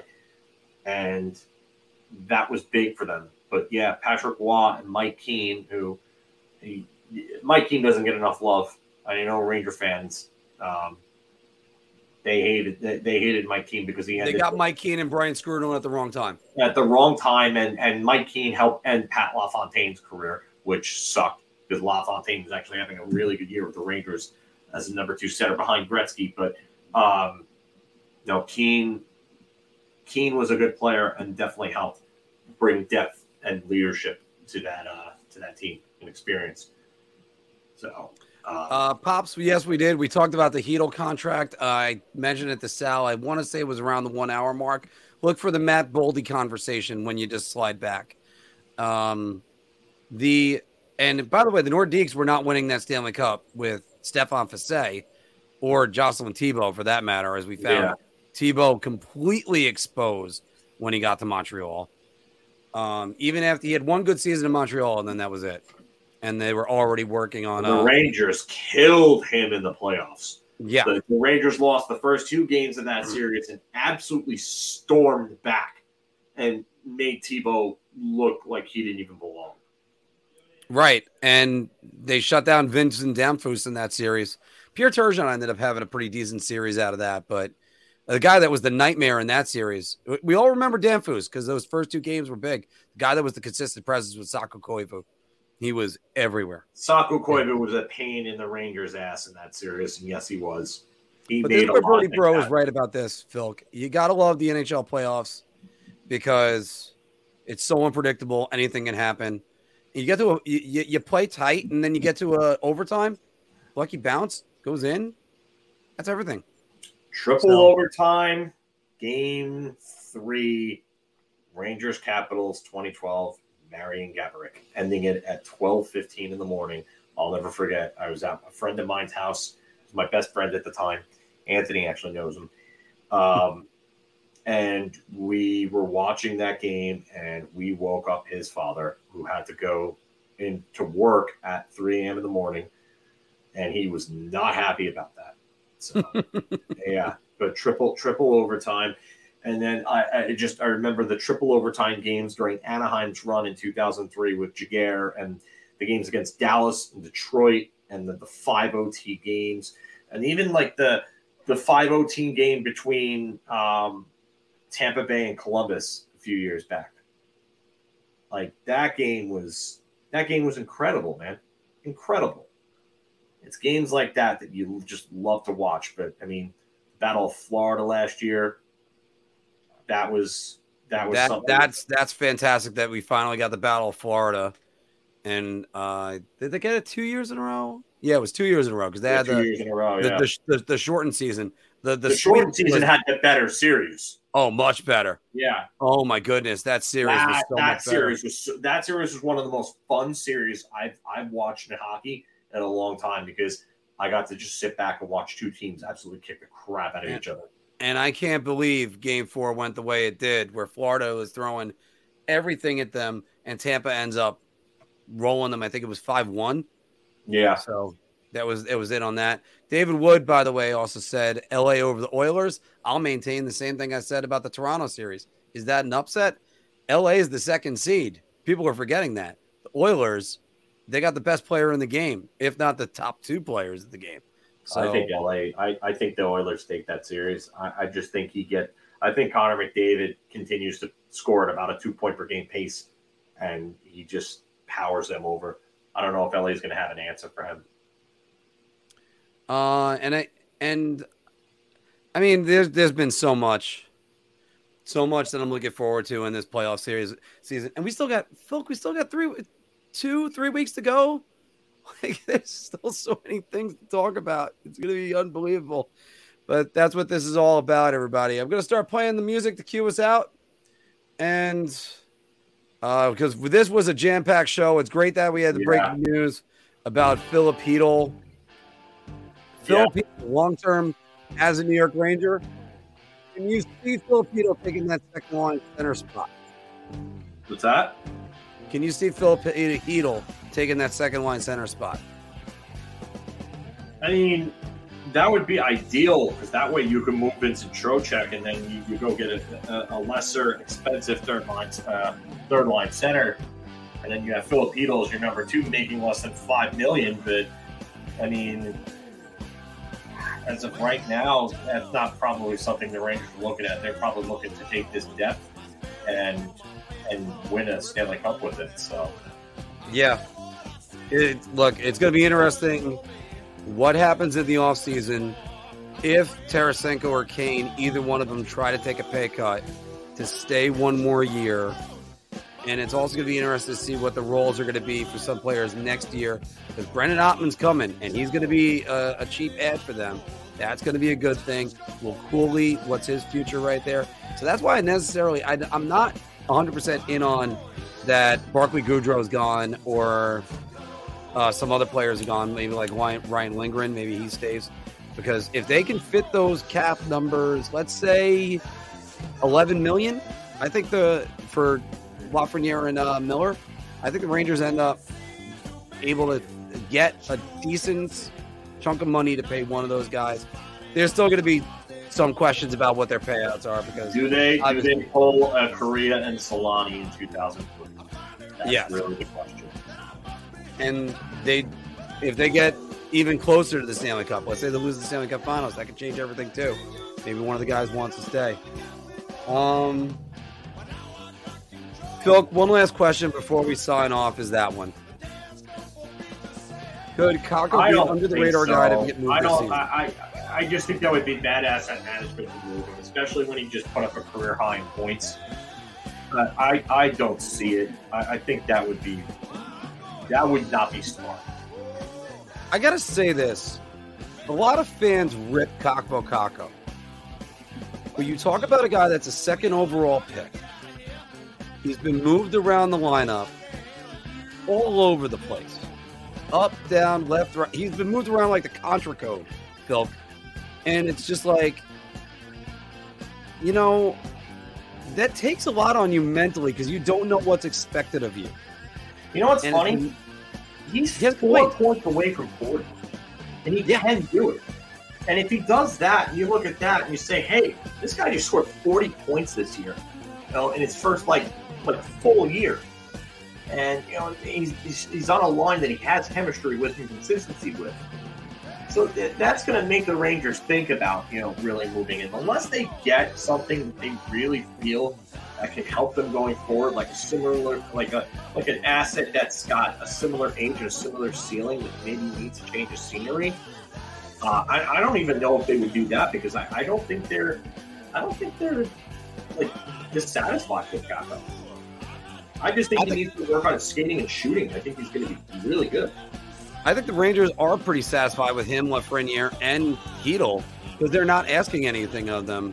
As fans, we want to see that. Of course, that's going to be the case, but I definitely don't think they're doing it. And John is saying it right here. Kakko's a great two-way player too. He just needs to add some more weight and keep his confidence. I don't know if he needs to add more weight. I think he's got enough muscle as it is right now. I think he needs to add speed. I think if he added lean muscle, then okay. But, I mean, he needs to really work on his speed and his shooting. And by the way, Brody's saying it right there. KK is hard on the puck. Hard to get away from him. And look, Kakko hasn't said anything. He's doing his yeoman's work. They took him off the PP2. Didn't because Patrick Kane came on the team. And he didn't mind. Alexei Lafreniere went to be the guy in front of the net. This is I don't have any bad things to say about Kakko, and his contract more than affordable to keep him on this team. You don't have to worry about that. And look, if that's the case, here we go. Kakko. The Rangers easily say no to that right now. Rangers will say no. Tell you right now, the Rangers easily say no to that, Anthony. I know that Anthony firing. Oh yeah, well, I love when Anthony does these. I can't wait for free agency. Who says no? What we're going to come up with. That's going to be even better. Byfield has 21 points in 45 games this season. He's been back and forth between the minors.